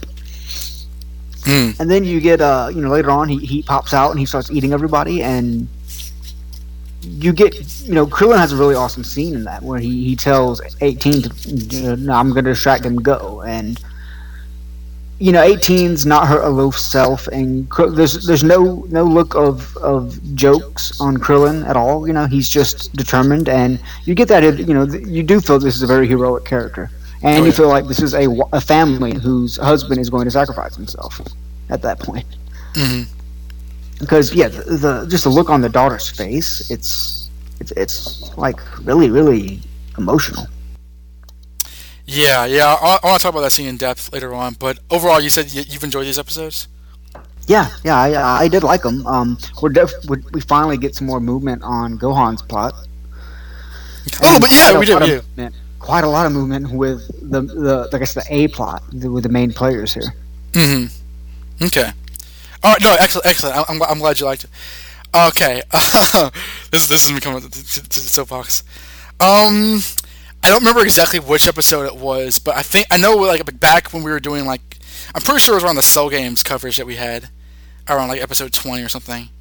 I remember the Buu Saga start getting mentioned, like at least in the emails, or at least I was responding to it. And I remember I think that's when I sort of said, if there was any part of the Dragon Ball Z that I don't really like, I think it was the Buu Saga, because there's a lot of stuff I don't really care for, and that's stuff I'm looking forward to.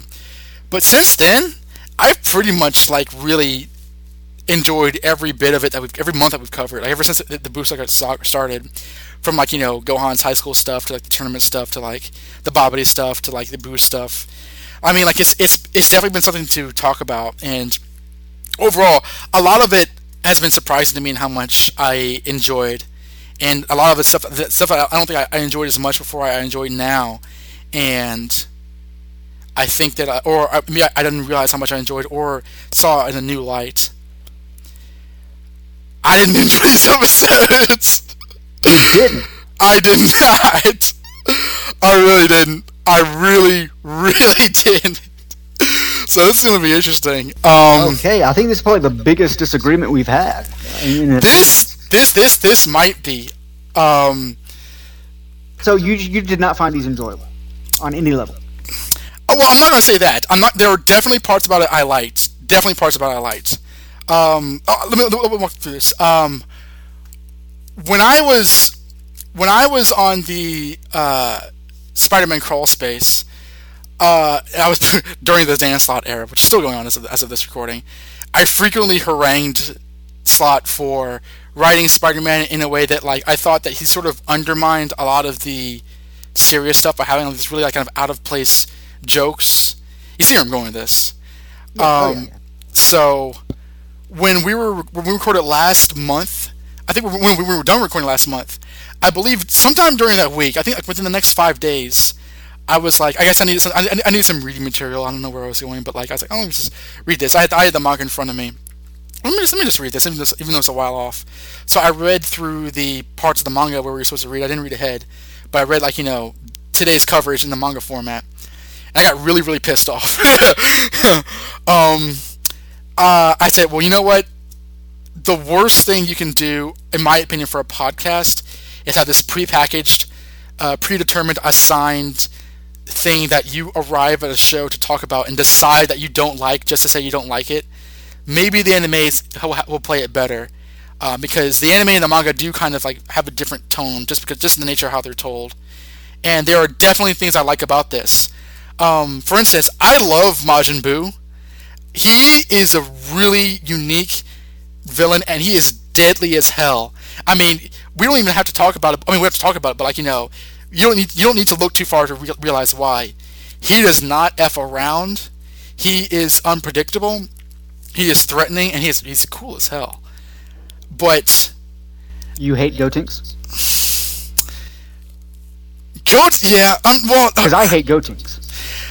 Really, you do? Yes. Gotenks. Okay, that first episode was really good. Here's the thing. It goes kind of beyond Gotenks. I think in the storytelling, Toriyama made a mistake in killing off the planet. Ultimately, I really like that episode. I really like that moment where he does that. I like the fact that Toriyama's doing that to show that this guy doesn't screw around. He's not playing. This saga is for keeps. But ultimately, I feel that, like, in my opinion, I mean, you mentioned the Mr. Satan stuff, and I will give you that. There are a couple of scenes where he goes around where there's nobody around. You see the building's blasted, and you do realize that the people are gone. But in my opinion, if you could contrast it with the Gotenks fights and, like, the other characters, I did not get I feel that, like, it wasn't handled to my satisfaction. I don't think that if this is the way the Toriyama was going to play it, I don't think he should have done this if he wasn't going to handle it differently. And honestly, I really did not like the fact that the Dragon Ball gang were killed off, virtually off screen. Now, we're going to get into it specific because, like, the anime does handle it slightly differently in this showing what happens to them. In the manga, when Boo flies out of the portal, everyone kind of says, "Oh no!" And then we cut to Goku seeing them, like, gobbled up from his perspective. So we don't see exactly what happens to them. But for all intents and purposes, these are like series-long characters killed off screen. And that kind of pisses me off. I don't really like that. They're basically like James Mars and Cyclops to them. And while the end of the episode kind of has Gotenks, like, kind of all mad and stuff like that, and I don't want to talk too much about the next batch of episodes we're going to review, I don't think that they kind of follow up upon. So there was just too much goddamn humor for me in these episodes. It really, really, really killed it for me. And as a result, I think these are some of the worst episodes we've done in the podcast. But I don't want that to, like, color your perception or anyone else's perception. I really want to talk this out and have a discussion, because otherwise, No. I would just, I would just, like, you're wrong and here's why. No, but this is something I've really wanted to. I've been really looking forward to talking about this, because ever since I've read this and watched these episodes, I was like, oh my god, this can't be happening. But Don texted me yesterday and says we're gonna have words, and I'm like, am I in trouble? Like, no. Not you and me, yeah. Because I didn't know what you thought. No, about the episodes, I was like, oh, okay. And at that point, I hadn't watched them yet. And I got home and I was like, I watched these, and I'm like, all right, now I get it. Like, oh, did you kind of, like, figure out going in? What am I saying? Oh yeah. Awesome. Because these are definitely big episodes, and yeah, just the fact that everybody dies, like, legitimately everybody but 5 of our main characters. Yeah. I mean, we see Mr. Satan and the dog's alive. We do see Tien Chaozu, which I like, and that is in the manga. But to me, like, Boo pretty much won. And to me, it's like, it kind of switches the point of, like, we have to protect the Earth rather than now just we guys have to take him down and kill Boo. But okay, well, let's talk about let's kind of go bit by bit. I don't like. Okay, well, forgive me if you already mentioned this before, but, like, when he did the genocide attack. Well, okay, I know a lot of this stuff, and I'll get to it later. A lot of this stuff I remember being kind of, like, told when I was a kid that this happens. Boo's attack, which is called the human extinction attack, I know beforehand it was called referenced as the genocide attack, which I kind of like. But, like, the fact that Boo just, like, hauled off and killed every single person on the planet with one shot, like what are your thoughts on that? Like, the villain of the show did that and completely got away with it. So what do you think about that? And then I'll talk about what I think about that. I mean, are you asking if I think he should have got away with it? I'm just saying, like your general do you think it was cool? Like, okay, I'll go. I thought it was cool, but like I said, in my opinion, I don't really feel that's it's almost like that almost didn't happen. I mean, I know that, like, not every single character on the planet is a character, but, like, it almost is like, to me, if you're gonna kill everybody on the planet, that's an insurmountable loss that I feel that should be palpable in a sense in a story. And I thought that, like, there were too many times where I felt that was sort of, like, forgotten about or tossed off with. I mean, like Krillin and Bulma and others are like, oh my god, the entire planet's dead. They're kind of like, oh no, do you think that Goten will beat Boo? Oh, I'm sure he'll beat Boo. Well, maybe, what if he doesn't? Like, it's kind of like, and I understand that, like, when you're telling a story, you can't get bogged down by certain details. But to me, like, when you pull that trigger, you should really, really feel it, in my opinion. I agree. that it definitely has to have an impact. Now, I do think that my perception is colored because I watched these bunch of episodes back to back, and I honestly assume that it would be touched on at some point in the future. Now, if it isn't, that does kind of negatively affect how I have viewed these episodes.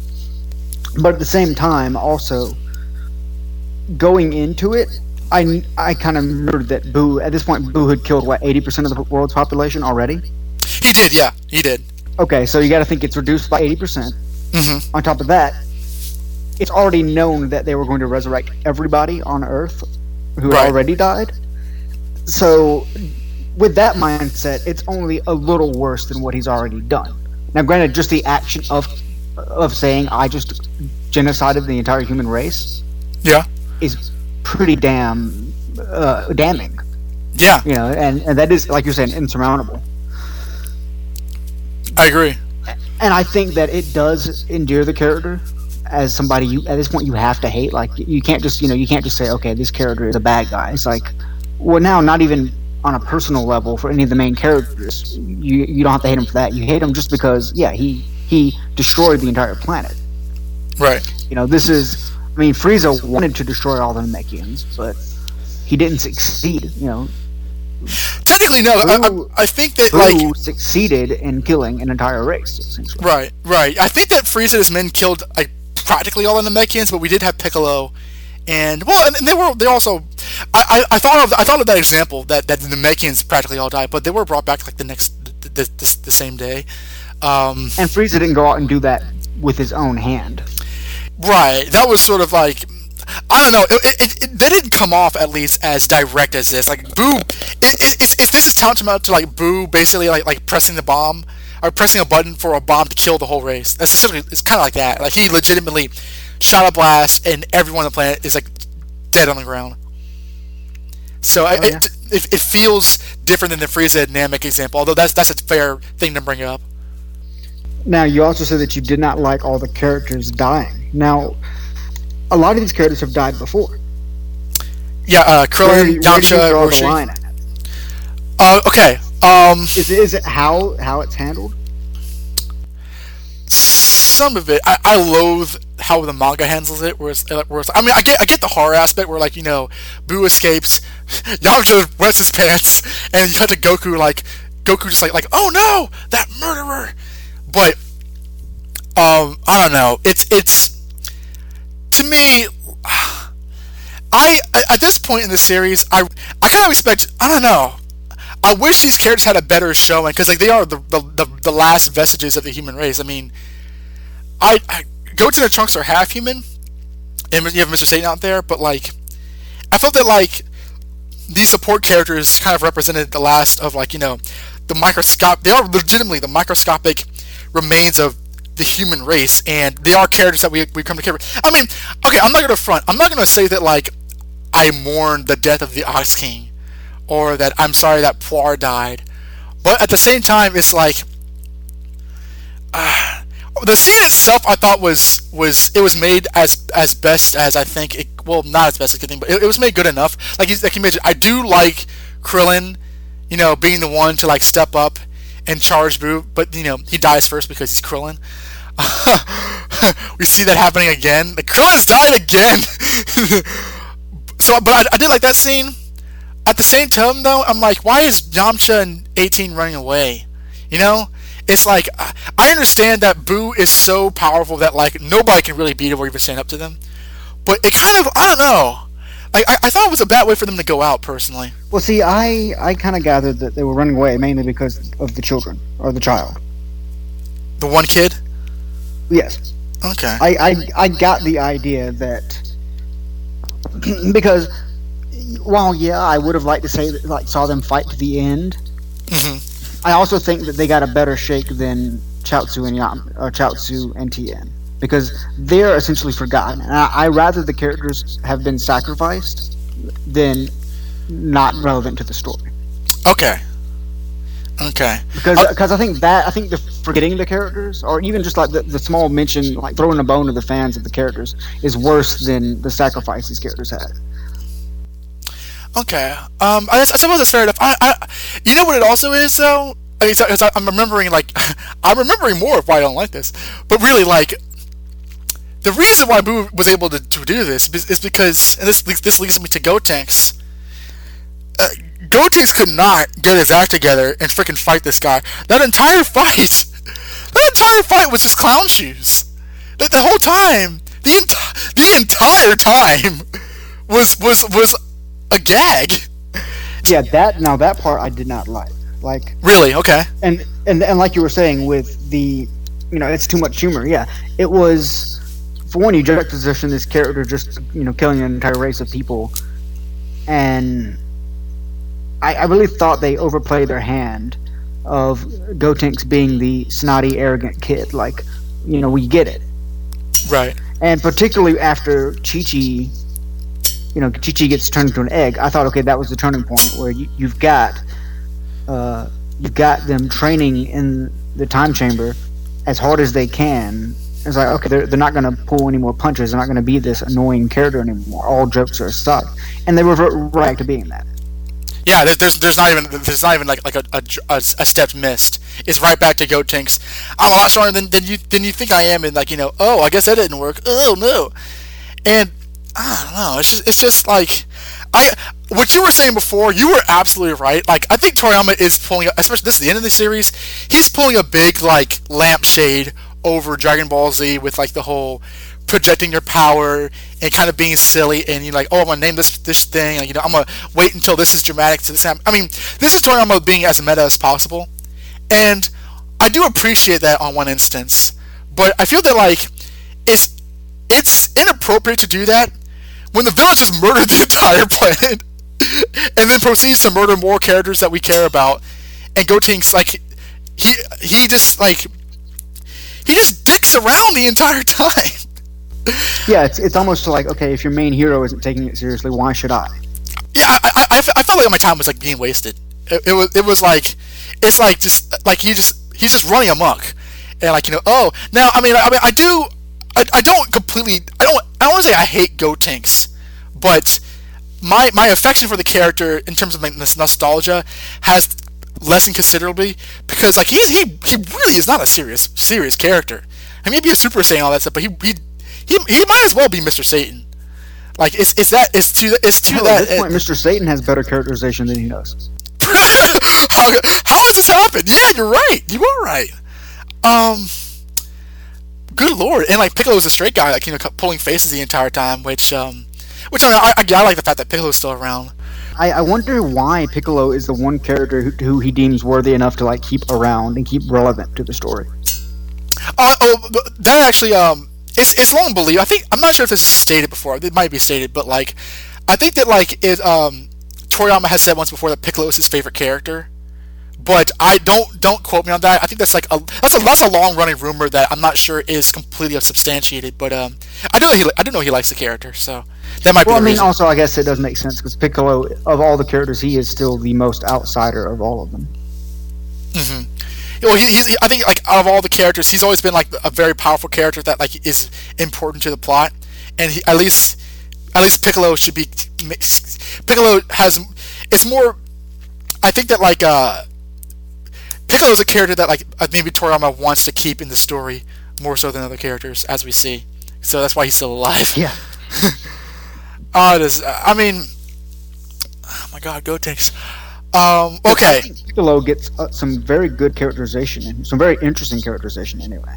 Oh, like what? Like main instances. The fact that he's willing to sacrifice the entire human race. Oh yeah, let's talk about that. That was. And then the fact that he's willing to sacrifice himself and 2 children. Yeah, pretty much. Yeah, he's completely willing to like just to protect what barely little of the earth is left. But yeah, he's very much playing the greater good card here.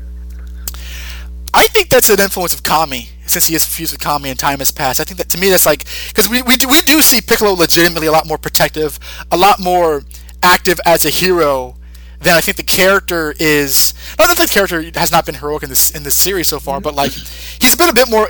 He was more of a bad boy when we first started out, and here he's a lot more of a noble-ish kind of character who will do things for the greater good a lot more readily. and I know that sounds kind of weird because he's always been a good guy for the majority of the series, but like here, I mean, I feel like his need to protect people, it feels very Kami-ish in my opinion. Yeah, it's his main motivation, right? And this absolutely batch of episodes here in this arc. Right. Goodness, I'm trying to get all my thoughts out. One thing we can talk about, at least in terms of Gotenks, is while the character can't, while he can't carry the show to save his life, I did find some of his attacks interesting. Okay, one attack interesting. What do you think about the Super Ghost Kamikaze attack? Yeah, that is the only one I found interesting. And I think that's kind of the point. You're supposed to, because he bombards you with these ridiculous, like, lame martial arts moves, and then he throws this out. And right, this is probably the most unique attack I've seen on the show. Oh, definitely. Because you have characters. Vegeta has his Gallic gun and the Kamehameha, of course, and then Krillin even has Destructo discs, which the one move that Gotenks had is kind of reminiscent of it. But this movie pops this out, and it's very unique. It's very a peculiar visual, and it's a lot less sci-fi, less chi, mystical type move than what you see. It's much more magic based. It looks like it is anyway. It's really random. like when you first saw that, we were like what? Like what was? I had no idea what he was doing. Like, he says ghost, and I was like, okay. So he blows a bubble and turns into a ghost that has its own sentience, and then they start joking around. It's like, what? Yeah, this had to come to Toriyama in a dream or something. I would say I don't want to say like he was drunk or something like that, but like this is like him like completely like just doing whatever he wants. Well, he's the author; he can do that. But like, there's no real sense of like logic behind this. But which I honestly don't mind. I don't mind that, like, what is the science behind the ghost? I don't really care. But it's very, very like, how do you do that? Yeah, it's very much it's very creative. And it's yeah, way out there. And I mean, that's one of the hallmarks of Dragon Ball, I think, is that how creative it can get. It's just it's surprising, this late in the series to still be surprised and like just definitely off guard with something like this, Oh, definitely, yeah. And honestly, for what it was, here's the thing. I think that like there were times where the antics of the ghost, it's like, oh, fall in line, hey, you're too close, and oh yeah, let's do it, oh, they blew up. That is amusing. In and of itself is amusing. I think that is kind of funny. But every time I would kind of like find myself amused by it, I would remember right outside that door, there's an entire planet just full of a wasteland of death, and we're just coming off of this very serious guy, and it's just like I find myself that it sours on the plot that Toriyama just told. I can't say that enough. I should stop repeating it. It does feel like it got put on the back burner, or that it was like two ideas developed independently and then sandwiched together. Yeah, because this I think this arc has, up to this point, has been, well, it kind of reminds me of like when we talked about Fat Boo turning people into candy and killing the world that way. He was killing people, and it was deemed as horrible in the story, but it was shown so humorously. So it's kind of like this now, where it's like, this Boo is a serious guy. He's the worst villain they've ever gone up against. So we're gonna have this character fight him, and it's gonna be like like a slapstick I Love Lucy comedy for a long stretch of time. It's damn it, I didn't like this. Oh my god.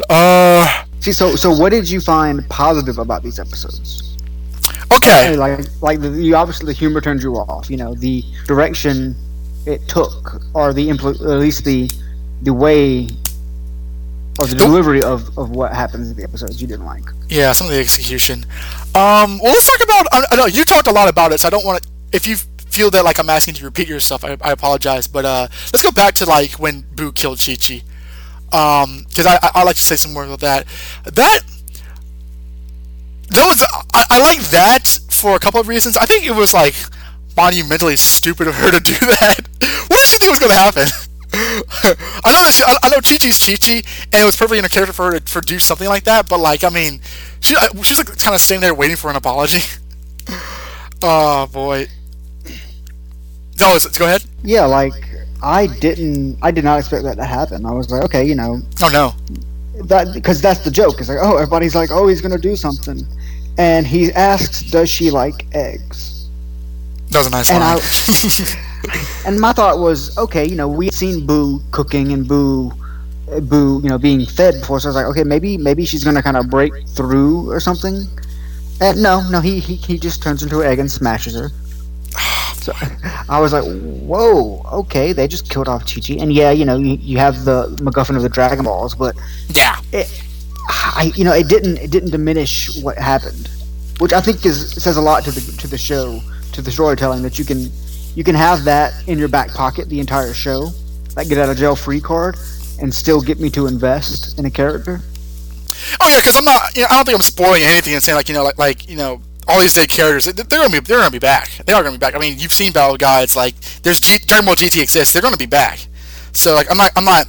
You know, I'm not gonna say how that happens, but like I think the fact that like this also happens to me is very, very extreme, and I thought that in and of itself I thought was pretty good. Like, you know, even my problems with like, you know, the other characters dying and the whole planet dying, like all that force, I thought that was actually pretty good because it showed Boo's complete lack of crap in terms of, like, you know, caring who he kills. Like, he doesn't know her from that. Like, just because we know her, he should not care about her whatsoever, and like, you know, he shows that accordingly. And I just felt so bad for Goten. I think that like in all the deaths in DBZ, I've never felt like you know, Piccolo dies, Gohan's sad, Krillin dies, Goku's sad, Trunks dies, Vegeta's sad. This is the first time I think in the series where I genuinely felt bad for the person who grieved the most over someone's death. I truly pitied that kid, because he's not used to this kind of stuff. He's not used to fighting supervillains and dealing with people on this level, and the fact that he's lost everybody in his family, and he is so young. He's lost everybody in his family in about a day. Pretty much. I mean, he got his dad back. He met his dad, lost him, lost his older brother, who's probably the biggest male figure he's had in his life. Yeah. He lost, you know, his best friend, and lost his dad. Easily, Boo has the biggest tally for kills in this series, but that's why I thought the anime did it really well. I mean, like, the manga does it well, but like, you see Goten crying, and he says like, "Mom's all I had," and just, oh man, that got to me. That really did. So I like that scene. I even like the small touch of Piccolo kind of using Videl, like, you know, like, oh, there's Mr. Satan's daughter, you know, like oh, you know, she wants you to wait too. But then, like, you know, Boo does say, like, you know, after a while I'll kill her too, but because I was about to like call him like, hey, he killed Videl. He said, you know, but then again, you know, he kind of warned that he would, which just pisses me off. Like, kill Videl, come on now. I don't like that, man. It all goes back to that. I don't like that the characters are taken off the table. Like, from being able to influence the story, but then I gotta also remember, what were these characters doing before this episode? Like, fair point. They were literally sitting around doing things.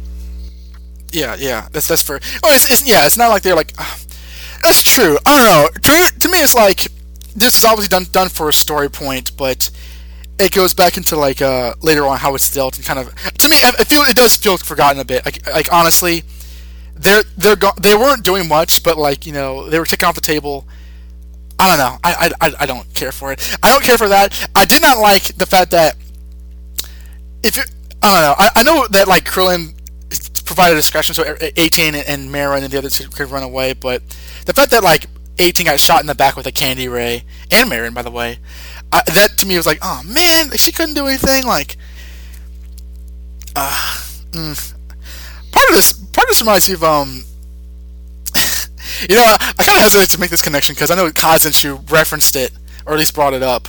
But a lot of this does remind me, and I mentioned this in the last episode, a lot of this reminds me of the movie End of Evangelion, which is like part of the series Neon Genesis Evangelion. Have you ever heard of that series?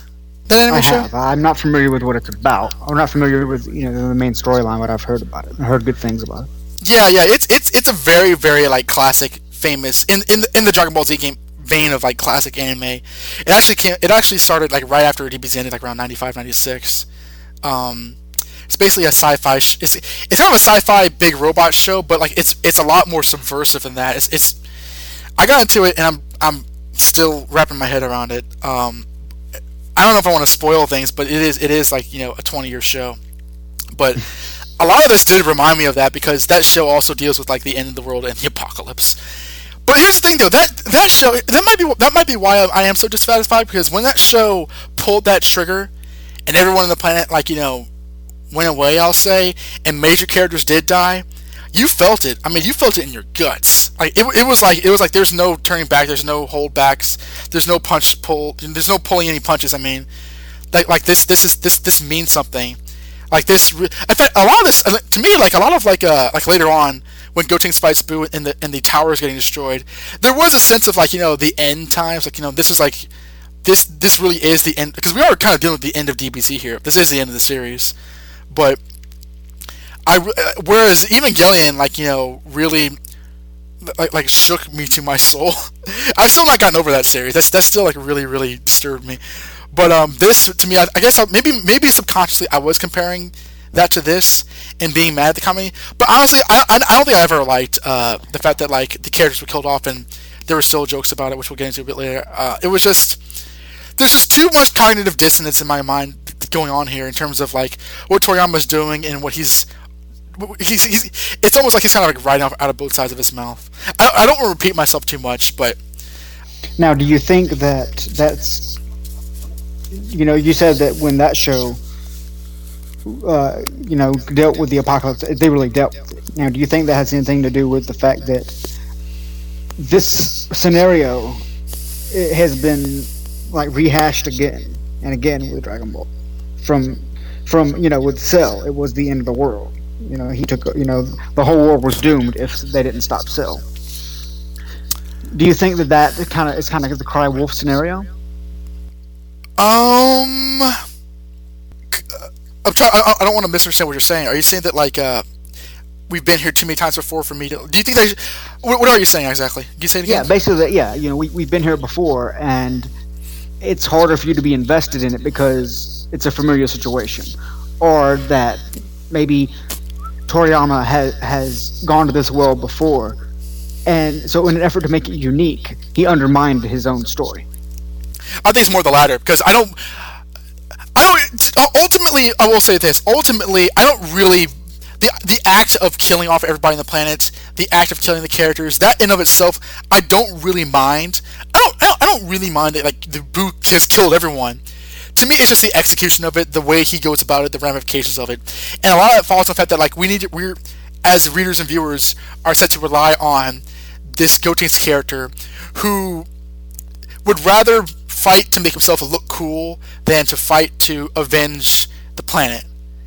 That kind of pisses me off, and I understand like this it's Dragon Ball Z. This isn't meant to. Evangelion's way darker than Dragon Ball Z. Most anime series are. It's not meant to be taken all that seriously. But then I go back and think of like, you know, the previous arcs, like the Cell arc, the Frieza arc, where we've seen serious. Like, I don't think we've seen a death in this series up to this point not been taken lightly. You know, like I mean, we joke a lot about Yamcha and Yamcha dying and stuff like that. But when he died, Krillin was pissed. And we felt Krillin's anger. When Chaozu died, Tien was sad. Like, you know, when Krillin died, Goku was so angry he went Super Saiyan. Like, you know, when characters die, typically there's always like, you know, an emotional catharsis that comes from that in the storytelling.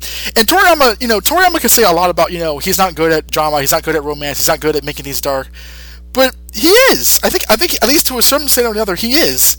And to me, this is like him not showcasing that. Like, it's not. He's been killing off all these characters, and like he's not been inserting the expected, you know, natural emotional reaction. And I think the dub tries to make up for it a little bit, but like ultimately, it's like the series just moves on, you know, without barely glancing at what has just happened in it. Do you feel that way? I do agree that you know that it isn't touched on as much as it needs to be. And you do expect a certain reaction from the characters that you don't get. And yeah, Gotenks is very, you know, nonchalant about it, and that persona, that image he puts up is still there even after all that. And if ever there was a time to drop it, it'd be that. Seriously. Well, if ever there was a time to drop it, it'd be when he sees his mother, murdered. Well, yeah, he even says like, oh, even my mom was eaten, and like that's when he swears to beat Boo, and then he goes back. We'll get into that. Yeah, really. As opposed to Shinji when he sees Asuka's bedraggled body. We're good. I'm not gonna get into Evangelion now. Gosh, okay. Where do you watch that show at? Or where can you watch it? Well, I have ways. Well, I mean, that's like it's a 26 episode series with one movie. I mean, I would highly recommend it. It's not for everybody. But I basically saw that as an experience because I've always heard about it. I always heard it was it's actually very notorious. Like a lot of people really don't like it because that show is like basically it's very much like a mind screw. I kind of saw it after that show, and sort of like a drug experience, like kind of to get a high. Like, I've heard this show was really crazy, so I want to see it. And man, I got it in spades. Honestly, so it's 26 episodes and one movie. Yeah, well, I say that now that they've since done other content, like kind of like Battle of Gods and DBZ Kai. There's been extra content since then, but the original run of the show had 26 episodes and one series-ending movie. They really ended the series. I'll have to track it down. I'm still getting over. I'm still like dealing with that like emotion. It sounds really silly to say, but man, that series like it affected me harshly. Is it worth watching? Oh hell yeah. Just to say you've seen it, even if you don't like it. I've actually danced around the idea that like, because even I talked about after DBZ what we want to do with any other show and do a podcast on it. The thought crossed my mind, what if we did this? But then honestly, that show is so confusing and hard to explain to even people who like the show that it might not even be worth it. Because we would spend hours trying to figure out what the hell does this mean. Like I don't. That's another thing. All the horrifying images and the nightmarish imagery, and like the crazy and all like the religious imagery and all these gigantic beings like the crucifix explosions and stuff. I don't know what all that. I mean, besides the fact that like it looks cool, but like in terms of the plot, I don't know what it means. So I've been like trying like late at night trying to figure out what it means. It's just been disturbing me over and over again. But I'd recommend it. sounds very juicy. Oh my God, yeah. It's a stiff drink compared to DBZ. It's an extremely stiff drink. Like it's like for the first 10 episodes or so are like very very run of the mill. Like it's very very like inconspicuous, and then like around the halfway point it like kind of takes a nosedive into like what the hell territory. It's like you don't know what to expect or what's going on. It's just crazy. Like it really breaks the rules on what you think you expect from like an anime show. It kind of sets you up in that way. It's kind of like a bait and switch, which is kind of cool. Asuka.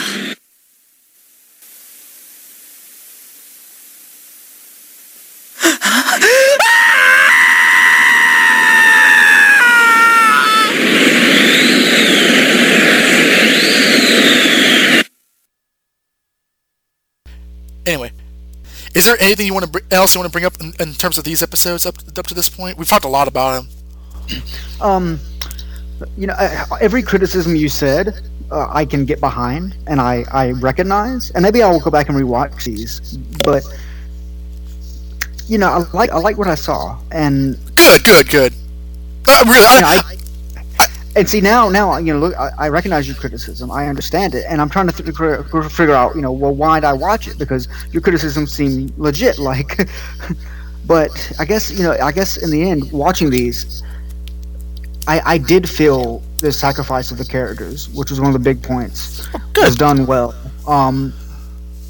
Yeah, and now if it isn't touched on later on, I do think that would be a disservice to the characters. I did not like Goten's. I do agree that he's very flippant. I don't like that. That's the character trait they choose to highlight in spite of everything that's happened. Yeah, I really didn't want to come in here and you said you like it and then change your mind just by stating why I didn't like it. I didn't want to just. And I'm glad that say you did enjoy it. And I think isolated. Like, if you just choose to watch the Goten Boo fight on its own without the context of the series, it is entertaining to a degree. But, like, just at least for right now, I can't really do that in terms of where my head's at right now. But yeah, I'm glad. I honestly, I'm not saying this to be patronizing. I really am glad that you liked it because these things are meant to be enjoyed. So I hope that I didn't end up bullying you out of your enjoyment. I'm glad that I didn't. No. Yeah, everything you mentioned, I recognized and I noted myself to an extent. I think you just had a little more extreme reaction than I did, or you went left when I went right. Oh yeah, which I'm glad it's not just me doing the show. It's two different people with two different brains. And ultimately, with Gotenks, the whole arc with him, it almost seems like it's not necessarily coming to an end now that Gohan is kind of back in the picture, or going to be back in the picture. Yeah. But I'm very much looking forward to Gotenks taking a back seat, because I know Gohan, I don't know, I feel like Gohan can avenge the characters, whereas Gotenks would not. We'll talk about that, but let's take that into Dragon Ball Z Chapter 300, titled Super Gotenks, because that's where we are right now. Down here! Not too shabby, huh? We make a good team. Stay focused, Gotenks! We're not done yet. Are you sure? Hello? I know you're still there, Majin Buu. Come on! I've only got 5 more minutes, then we'll have to wait an hour until I can do fusion again. You'd be smart to show your face. Here I am about to lose all my powers and be helpless to defend myself. Really? It's just poor little Gotenks here, all by his lonesome, unable to fight back at all. Can you hear me, Boo?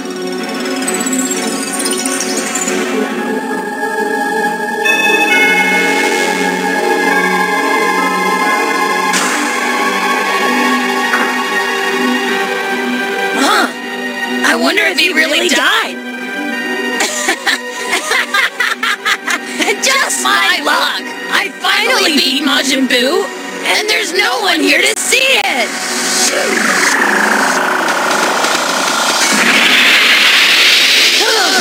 Get back!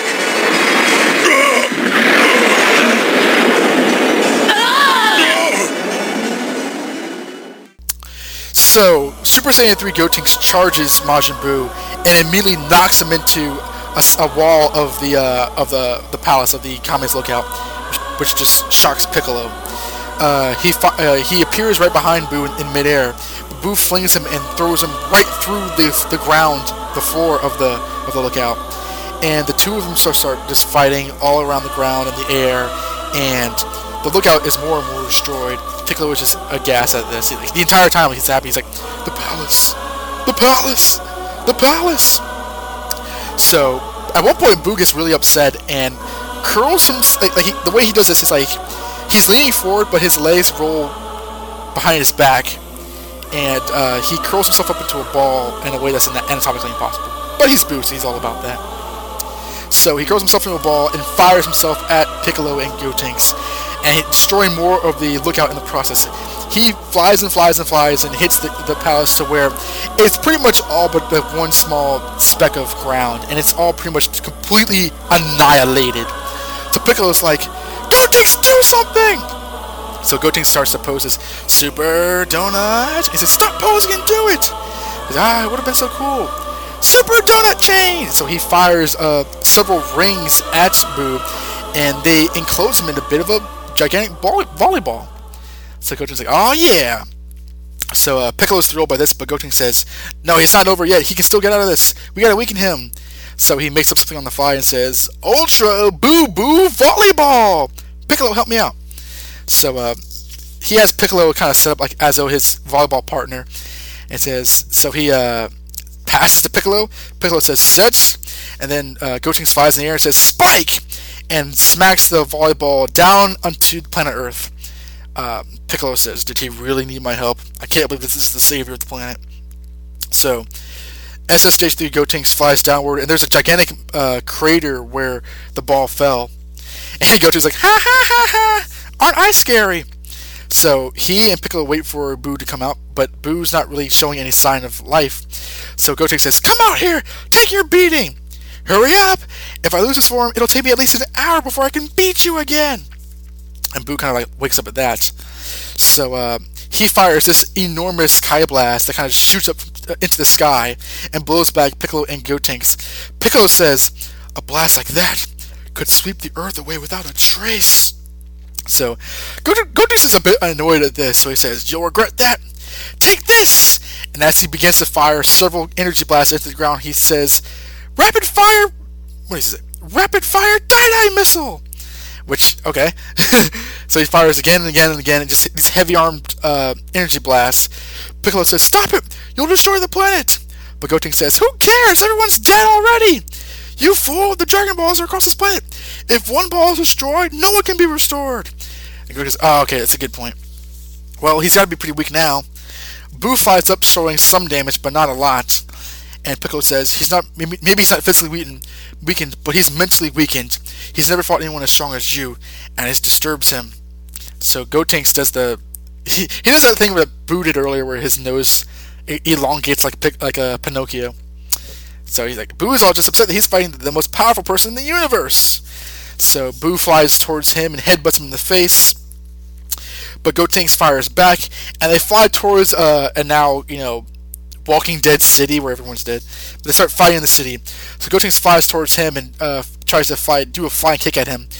But Boo fires a mouth blast at him, completely frying the city and roasting a bit of Gotenks.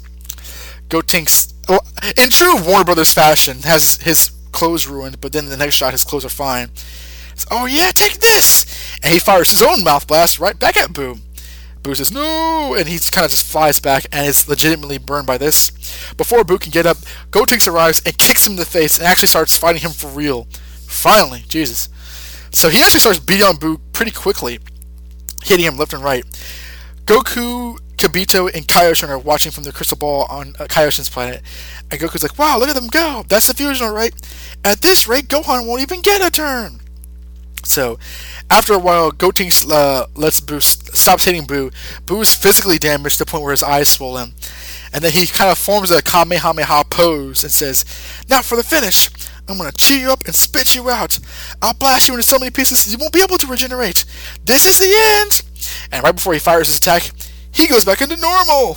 Oh no! So, he's normal Gotenks now. The power was too much for his fused body to take on. So he's kind of in a bit of a fix. Boo regenerates and kind of giggles at him. Gotenks says, "Even I have to admit, that's kind of funny." Piccolo says, "Oh no, it's all over." So Goku says, "Hurry, old Kai, you gotta hurry this up. Gotenks' finish is about to wear off." And the old Kai says, "Oh, it's okay, you can go now. I've been done for a while. About 5 or 10 minutes. And everyone's like, "What? Why didn't you say so? I gotta hurry. So how do I access this great power?" And the old guy says, I don't know. Try going Super Saiyan. That'll work like that." So Gohan's like, "Okay, all I have to do is just become a Super Saiyan." So he powers up, and even greater gust of wind blows everybody back. The old guy goes flying. Goku's particularly stunned, and Gohan looks the same, but he says, "I have so much power now. This is incredible." And Goku can sense that he's very, very, very, very, very, very, very powerful. One of the most powerful people he's ever felt. And he says, but you look so normal. You're not even a Super Saiyan." And the old guy says, "Transformation isn't everything. That Super Saiyan business is just showbiz." So Kaioshin says, Come on, let's go before Boo destroys the planet." And then Kibito says, "No, I'll just take him and drop him off and come back here. We'll be in his way." So Goku says, Go on, Gohan. I wish I could see you, but my place is here. I won't see you again until you die. So good luck and kick his butt." Gohan's like, "I will." And then he grabs his father and gives him a long hug. That's nice. Goku says, "All right, now get going." So he gives him the thumbs up, and Kibito and Gohan teleport. Back on the planet, Gotenks is getting beat up even more. Not even the kamikaze goats can do much damage. Gohan tells Kibito, they're on the planet Earth now. They're a bit of ways. Before I fight, can you change my clothes? I want the same outfit as my dad. I want to fight wearing his uniform. So Kibito says, no trouble at all. So he gives him Gohan is now dressed just like Goku, the modern Goku, and Kibito says, we expect great things from you, Gohan. We'll be praying for your success over on our planet. So Gohan says, goodbye. All right, now it's time. So he flies off. So Boo's kicking more of Gotenks' ass, throws him into a building, or not a building, but a mountain. And out from the dust, Trunks and Goten says, you're going to pay for that! And they look into oh no! The fusion! It's worn off! So, as Boo is walking towards them, they're both shaking in their little boots like, what are we going to do? It's all over! But far away, Gohan is flying to the battlefield and is about to fight.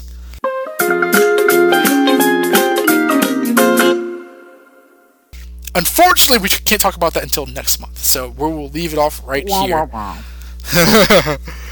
Okay, so I know I covered much of the episodes in the last bit of review, but I thought that I had a lot more of what I wanted to mention. But the remainder, Super Saiyan 3 Gotenks versus Boo, and the merciful end of the old Kai Gohan plot. What are your thoughts on these episodes, Jesse? Okay, Gotenks seemed to be taking the fight a little more serious this time, which I appreciated. It was good to see the character actually kind of put away the shtick for a little bit, I will, or at least it felt like there was less of it. Right. And thank God that the old Kai is done. Like, I don't want to see that character for a good little while. Like, really, I just don't. I'm tired of Gohan sitting on the sides. Like, it's had its desired effect. I want to see him, affect the storyline now. I want to see him kick some ass. Like. So this definitely seems like a turning point for the arc, or at least kind of like the second wind. We haven't seen Gohan go against Boo since, especially since his power up. We don't really know what he can do at this point. Mm-hmm. We just know that he's extremely powerful, and he's not even a Super Saiyan yet. So. As divisive as I think these episodes have been, I've got to say that I can't imagine these don't leave you on a high point. Like, oh yeah, no, that cliffhanger was awesome because this is my favorite version of Gohan. Like this and Super Saiyan 2 Kid Gohan is him dressed as Goku, like this being this powerful. I love it. But before I go on, like you go ahead. I interrupt you. Go ahead. Finish what you're saying. Oh no! I wanted you to go. Yeah. Is this the first time we've seen him dress as his father, or dress in a similar outfit to his father? Oh no, it's not. An adult.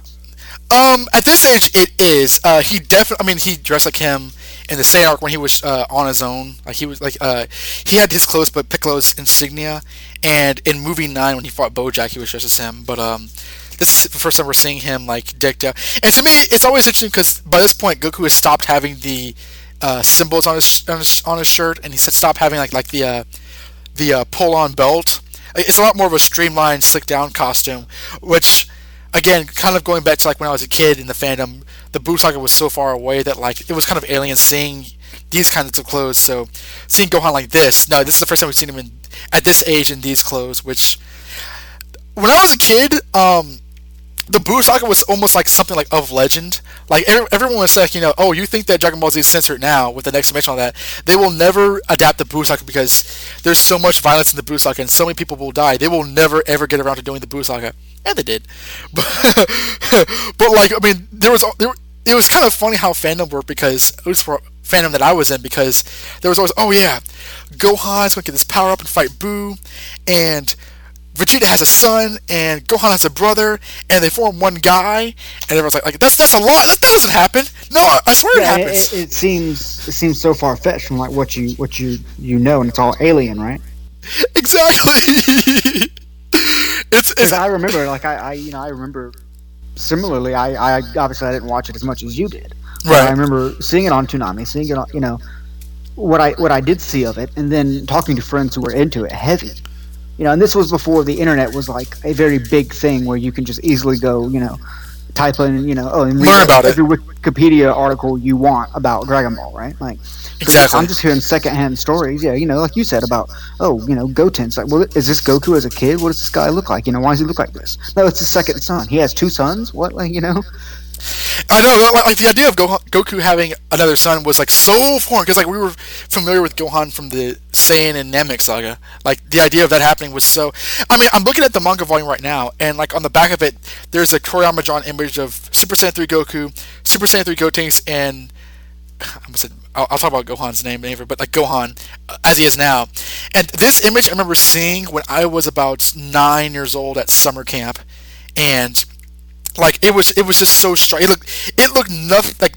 It sounds strange because it's Dragon Ball Z, but it looked nothing like I was familiar with. Because to me, Dragon Ball Z was Nappa and Vegeta turning into a great ape and the Ginyu Force, and that was it. That was Dragon Ball Z. Now it's like we're in such a different echelon of the series that it's just interesting to me. But I don't know how it's funny. It seems like the memories I have of as a youth are pretty much end at the Namek saga. Oh yeah. Especially like definitely. It's But I don't think if I saw Super Saiyan as like while it happened on TV. Like I want to say that was still like nebulous in the future. Yeah, absolutely. Because like it didn't look. Super Saiyan Goku doesn't look anything like Goku besides the clothes. Like the hairstyle is different, the hair color is different, the eye color is different. So it's like all these characters. Even seeing Super Saiyan Vegeta was like a revelation. Like that doesn't look anything like Vegeta, but it is Vegeta, and it was just. Excuse me. It's we're pretty much. I mean, like with after next episode in December, we will be in the final. Actually, no, wait. I'm sorry. Yeah. After next episode, we will be in the final volume of all of Dragon Ball. We're that close to the end, and wow.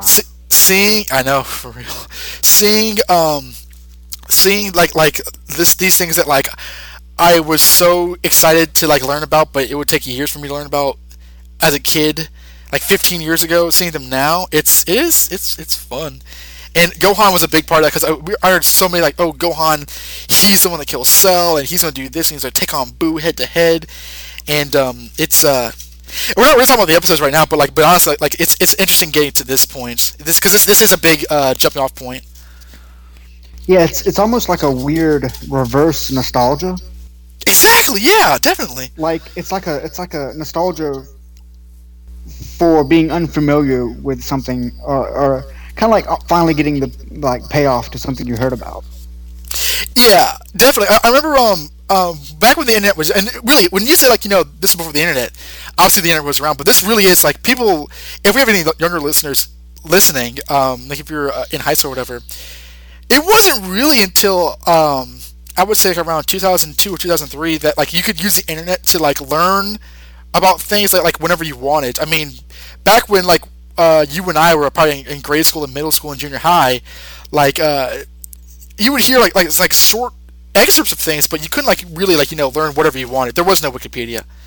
There was no. No, yeah, Google. I didn't get internet access. I didn't get my own PC until I was in high school, and didn't get like even then internet access was AOL, right? Like yeah. Like so, if you wanted to go online, you had to go to the library. That's exactly. Yeah, exactly.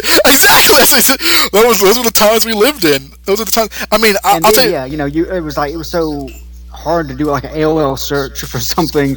You had such limited time. It was like you couldn't possibly fit everything you wanted to search for in there. So you got snippets and you got little bits, and people didn't even know how to really do websites. So you got these like half-assed attempts to give you character biographies and stuff. Like it was wild. There's a lot of misinformation. I don't remember every misinformation, but I remember there was so much misinformation about DBZ. Like you didn't know what was real and what was not. Everyone knows that there's a Super Saiyan 5 and Super Saiyan 6 and 7 and 8. Like, oh my god. Oddly enough, there's like a few different things like during that same time frame, because Dragon Ball, like while I wasn't intimately familiar with it, I had a lot of friends who were. So it was kind of always on the outskirts of my fandom. Like my friends were into it, so I was tangentially into it. Mm-hmm. And like I remember we talked about stuff like that. Like there was stuff like that. There was what was it like? A lot of video games were big. Like, oh, you know how to get this level in Sonic? Like, oh yes, there, like, and you'd see a random screenshot on the internet somewhere that yeah, it was like, oh, you get that hidden character in Mortal Kombat. If you do this, this, and this, you'll get to him. Like, it was, as much misinformation as it was a fun time, right? Like, it was glorious. It was like the world was so wide and large back then. It was like there was so much out there that like you could sink your teeth into, and like there was no end of possibilities. It almost felt in the days of like no internet in the library. Like I think you legitimately lose some bit of wonder with the ability to fact check and to have instant access to everything. Like I think you lose some imagination. That's true, absolutely. I think because people daydreaming on a Super Saiyan 5, like it's ridiculous, but it's fun to like just imagine, like, hey, yeah, maybe that happens, Yeah, it just like it was almost sort of a modern day, like sit down and let me tell you a tale that happened a long time ago, like I don't know, John Henry, a steel driving man, like those kind of myths, but like oh yeah, and they go to Namek and they summon the dragon. He looks completely different. He's all big and muscular. Like it sounds like BS, but like that happened and just. Well, yeah, that's another thing. Is like the stories that actually happen. It's like what? Like. Yeah, it really it sounds like are you making that up? But it's fun to see that in fruition now, and like because we're going on a story, and the story is like the story's developing how the story develops. There's no real.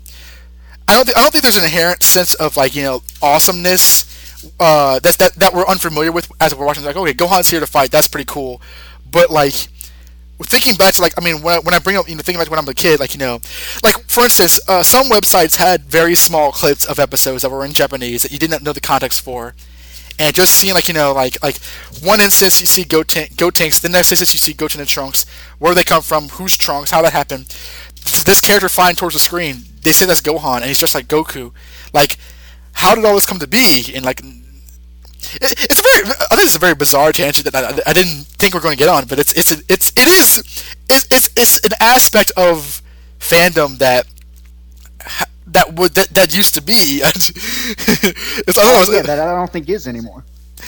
We're like the From Crisis to Crisis of Dragon Ball. It's like back when this happened. Oh man. So, but basically, you like these episodes more, or did you like these episodes just fine? I think I don't know if I liked them more, or if I just was affected negatively less than you were. Okay, fair enough. That's fine. I still have my problems with Gotenks in these episodes, even as a Super Saiyan 3. He's, I mean, like you just saw Bulma. Or I guess he knows that Bulma's dead, and he's like, and now I'll turn Buu into a volleyball. See? And I'm like, are you done? Are we fully amused yet, Toriyama? Are you satisfied? Damn it! This is where my frustration for killing the cast off goes, because it goes nowhere because Gotenks doesn't give a shit. Or I mean, I don't want to say that completely, but he certainly acts like he doesn't. Yeah, like his negative character. He really doesn't do a lot to make the character endearing. Like, his negative aspects, which are the aspects I don't like about him, which are, his goofy, his arrogance, his aloofness, like, those get highlighted where, it's like, I think those are aspects of Trunks he's trying to play up. Yeah, very Trunks-like. Of Goten. Like, right. Like, where's that character who was crying about his mom getting killed? Yeah, exactly. Where's Trunks affecting, emoting about his mom getting killed? Like, yeah, Bulma's dead, and the character hasn't responded to that at all. Yeah, I can imagine him still being cocky or whatever, but at least be assertive and not like just stop screwing around. I mean, he did the volleyball. He's a bit more active in it. Like, he's turning into a volleyball. He's actually firing at him, but like. I mean, these characters. I mean, Goten and Trunks, I think separately shouldn't know how to fight and take down a person. I don't think that because obviously Gotenks is his own person, so I don't think that he would.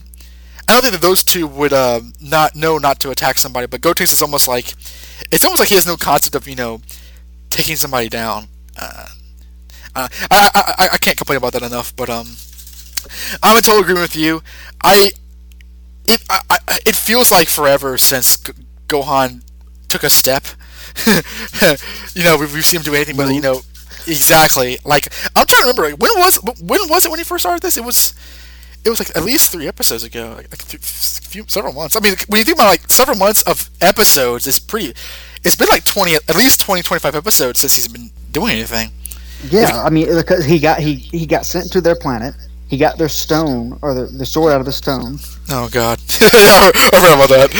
Yeah, I did too just now. Did so we had that whole subplot, right? Like, I mean, because that was when Bobbity was still alive. Remember that when Bobbity was the thing? Oh boy, man. Now, when it comes to Gohan, like, there is a very slight difference. My dog's breaking down my door. I hope you don't hear that. But there is a slight difference in the face in terms of his power up. I'm not sure if you noticed it. Like, his eyes are a bit more. There's a bit more of like a delineated line with his eyes than he was before the power up. Did you notice that, or did he look totally the same? Because it is hard. It took me years to actually notice that. I seem to remember him looking differently, like something about his stare, but yeah, I'm not quite sure. So his eyes are they're drawn differently? They are drawn. Like think about how the Super Saiyans are typically drawn. Like if you look at like Goku or Goten, Toriyama draws it's something like the lines of the eyes don't fully connect, and there's like the dot for the eyes. Like Gohan typically has that. He doesn't anymore in this new form. That's like the only difference, which to be honest, like what do you make of let's kind of I'm throwing the ball back at you, but like what do you like the fact that like for someone who's so strong now he doesn't even have to go Super Saiyan? I like that. Yeah, it's not. On one hand, I like categorizing things, and I like visual cues. So it's nice when something physically changes. Like, okay, you can tell he's this level now. But I do like that the character doesn't have to have that visual cue. It doesn't have to have that. Hey, look, his hair's blonde. That trope's not really in effect right now. And I do like that we're going to be shown, hopefully, anyway, we're going to be shown the difference in his power level, as opposed to just, being told, or just, adding lightning to him, So I think that, and, like you said, I like smaller details, like his eyes, that, or if the character holds himself differently, or commands, like has a commanding presence more, I think that could be a good indicator. It doesn't always have to be so telegraphed. As full on Saiyan transformation, or bigger muscles like with Trunks and Vegeta. Yeah, I think there are other ways to go about differentiating the character. I agree. I think it's really. I like after all this time, there's been so much Super Saiyan this and Super Saiyan that. I really do enjoy the fact that like we were talking about the Super Saiyan 3 transformation, how different that looks, but he's so powerful that like appearances don't really matter. He's that powerful. That to me is really cool. There was I remember bringing this up back when Battle of Gods first came out. There was a long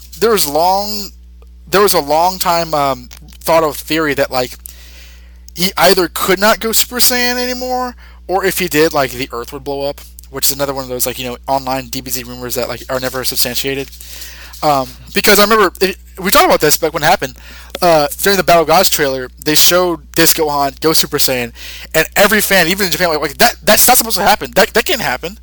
And then they had to actually come and say, oh wait, well he can do that, but like there's no increase his power, so it doesn't matter. He doesn't have to do that anymore. And that kind of like helped explain what we're dealing with here, because I thought for years that like he just straight up could not do it anymore. Like because Kai tells him to go Super Saiyan and he does it, and it doesn't happen.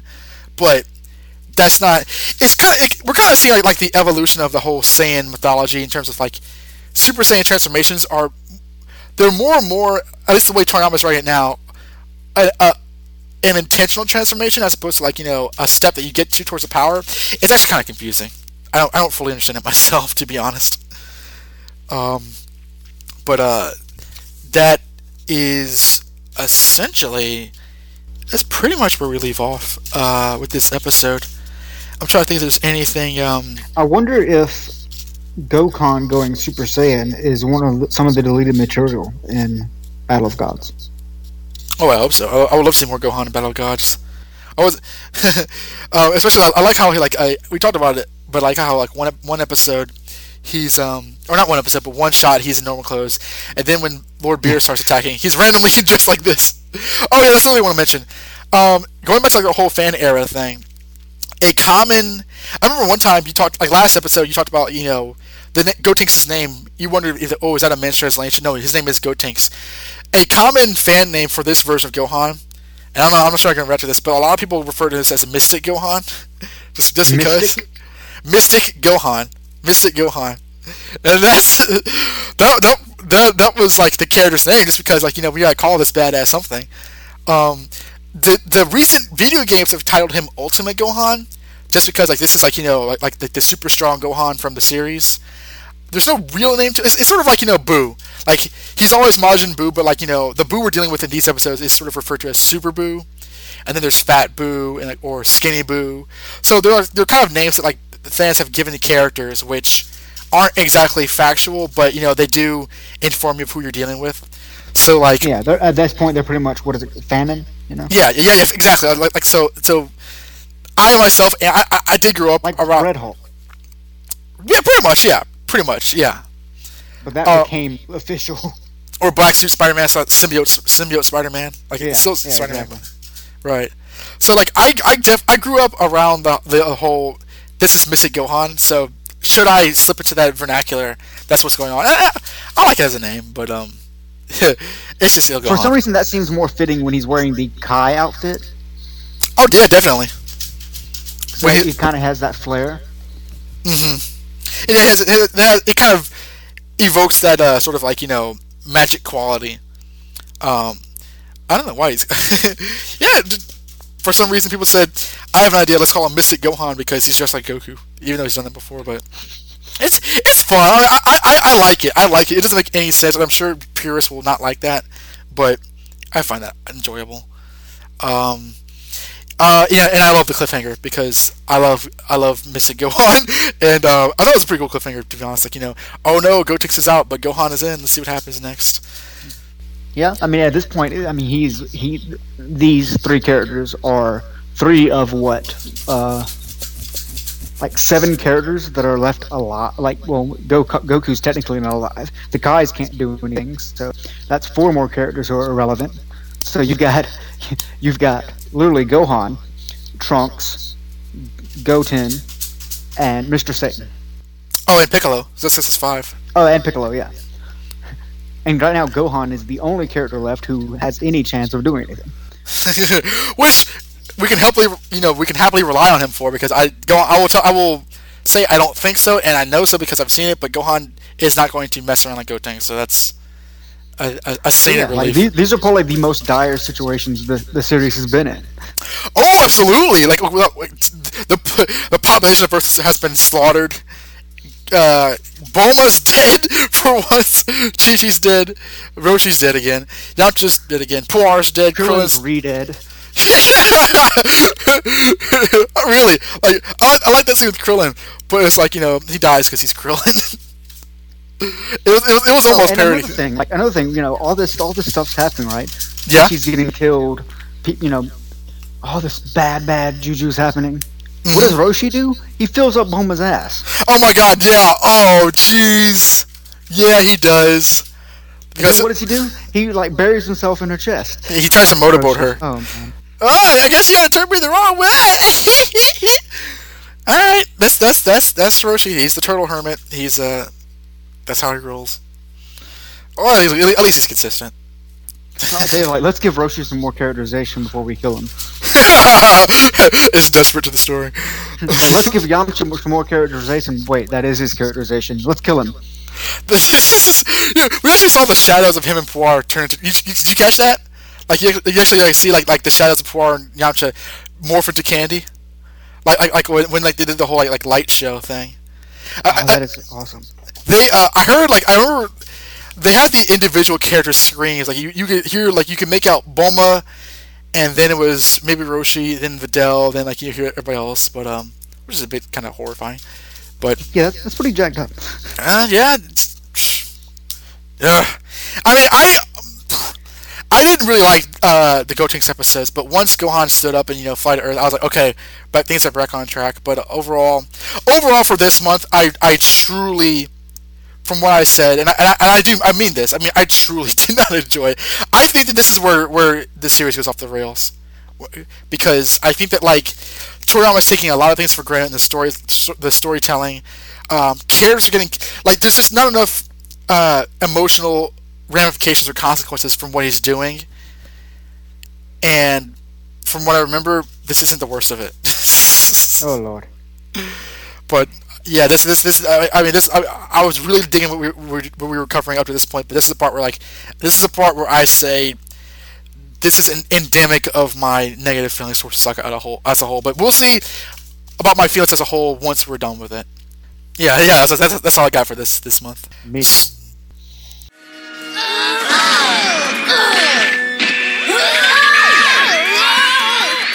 Let's not be too hasty.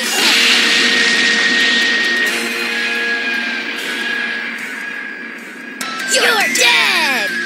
Huh? Hey, wait! You're there. The fusion must be over. It looks like Gotenk's powerful fusion technique has come to an untimely end. Now separated, Goten and Trunks are no match for the fury of Majin Buu. Their only hope, and the only hope for all of planet Earth, lies in the newfound abilities of Gohan. After raising his powers to unheard-of levels, he returns to his home planet as its hero once again. But will he arrive in time to save Goten and Trunks from the impending wrath of Majin Buu? Find out when Dragon Ball Z continues.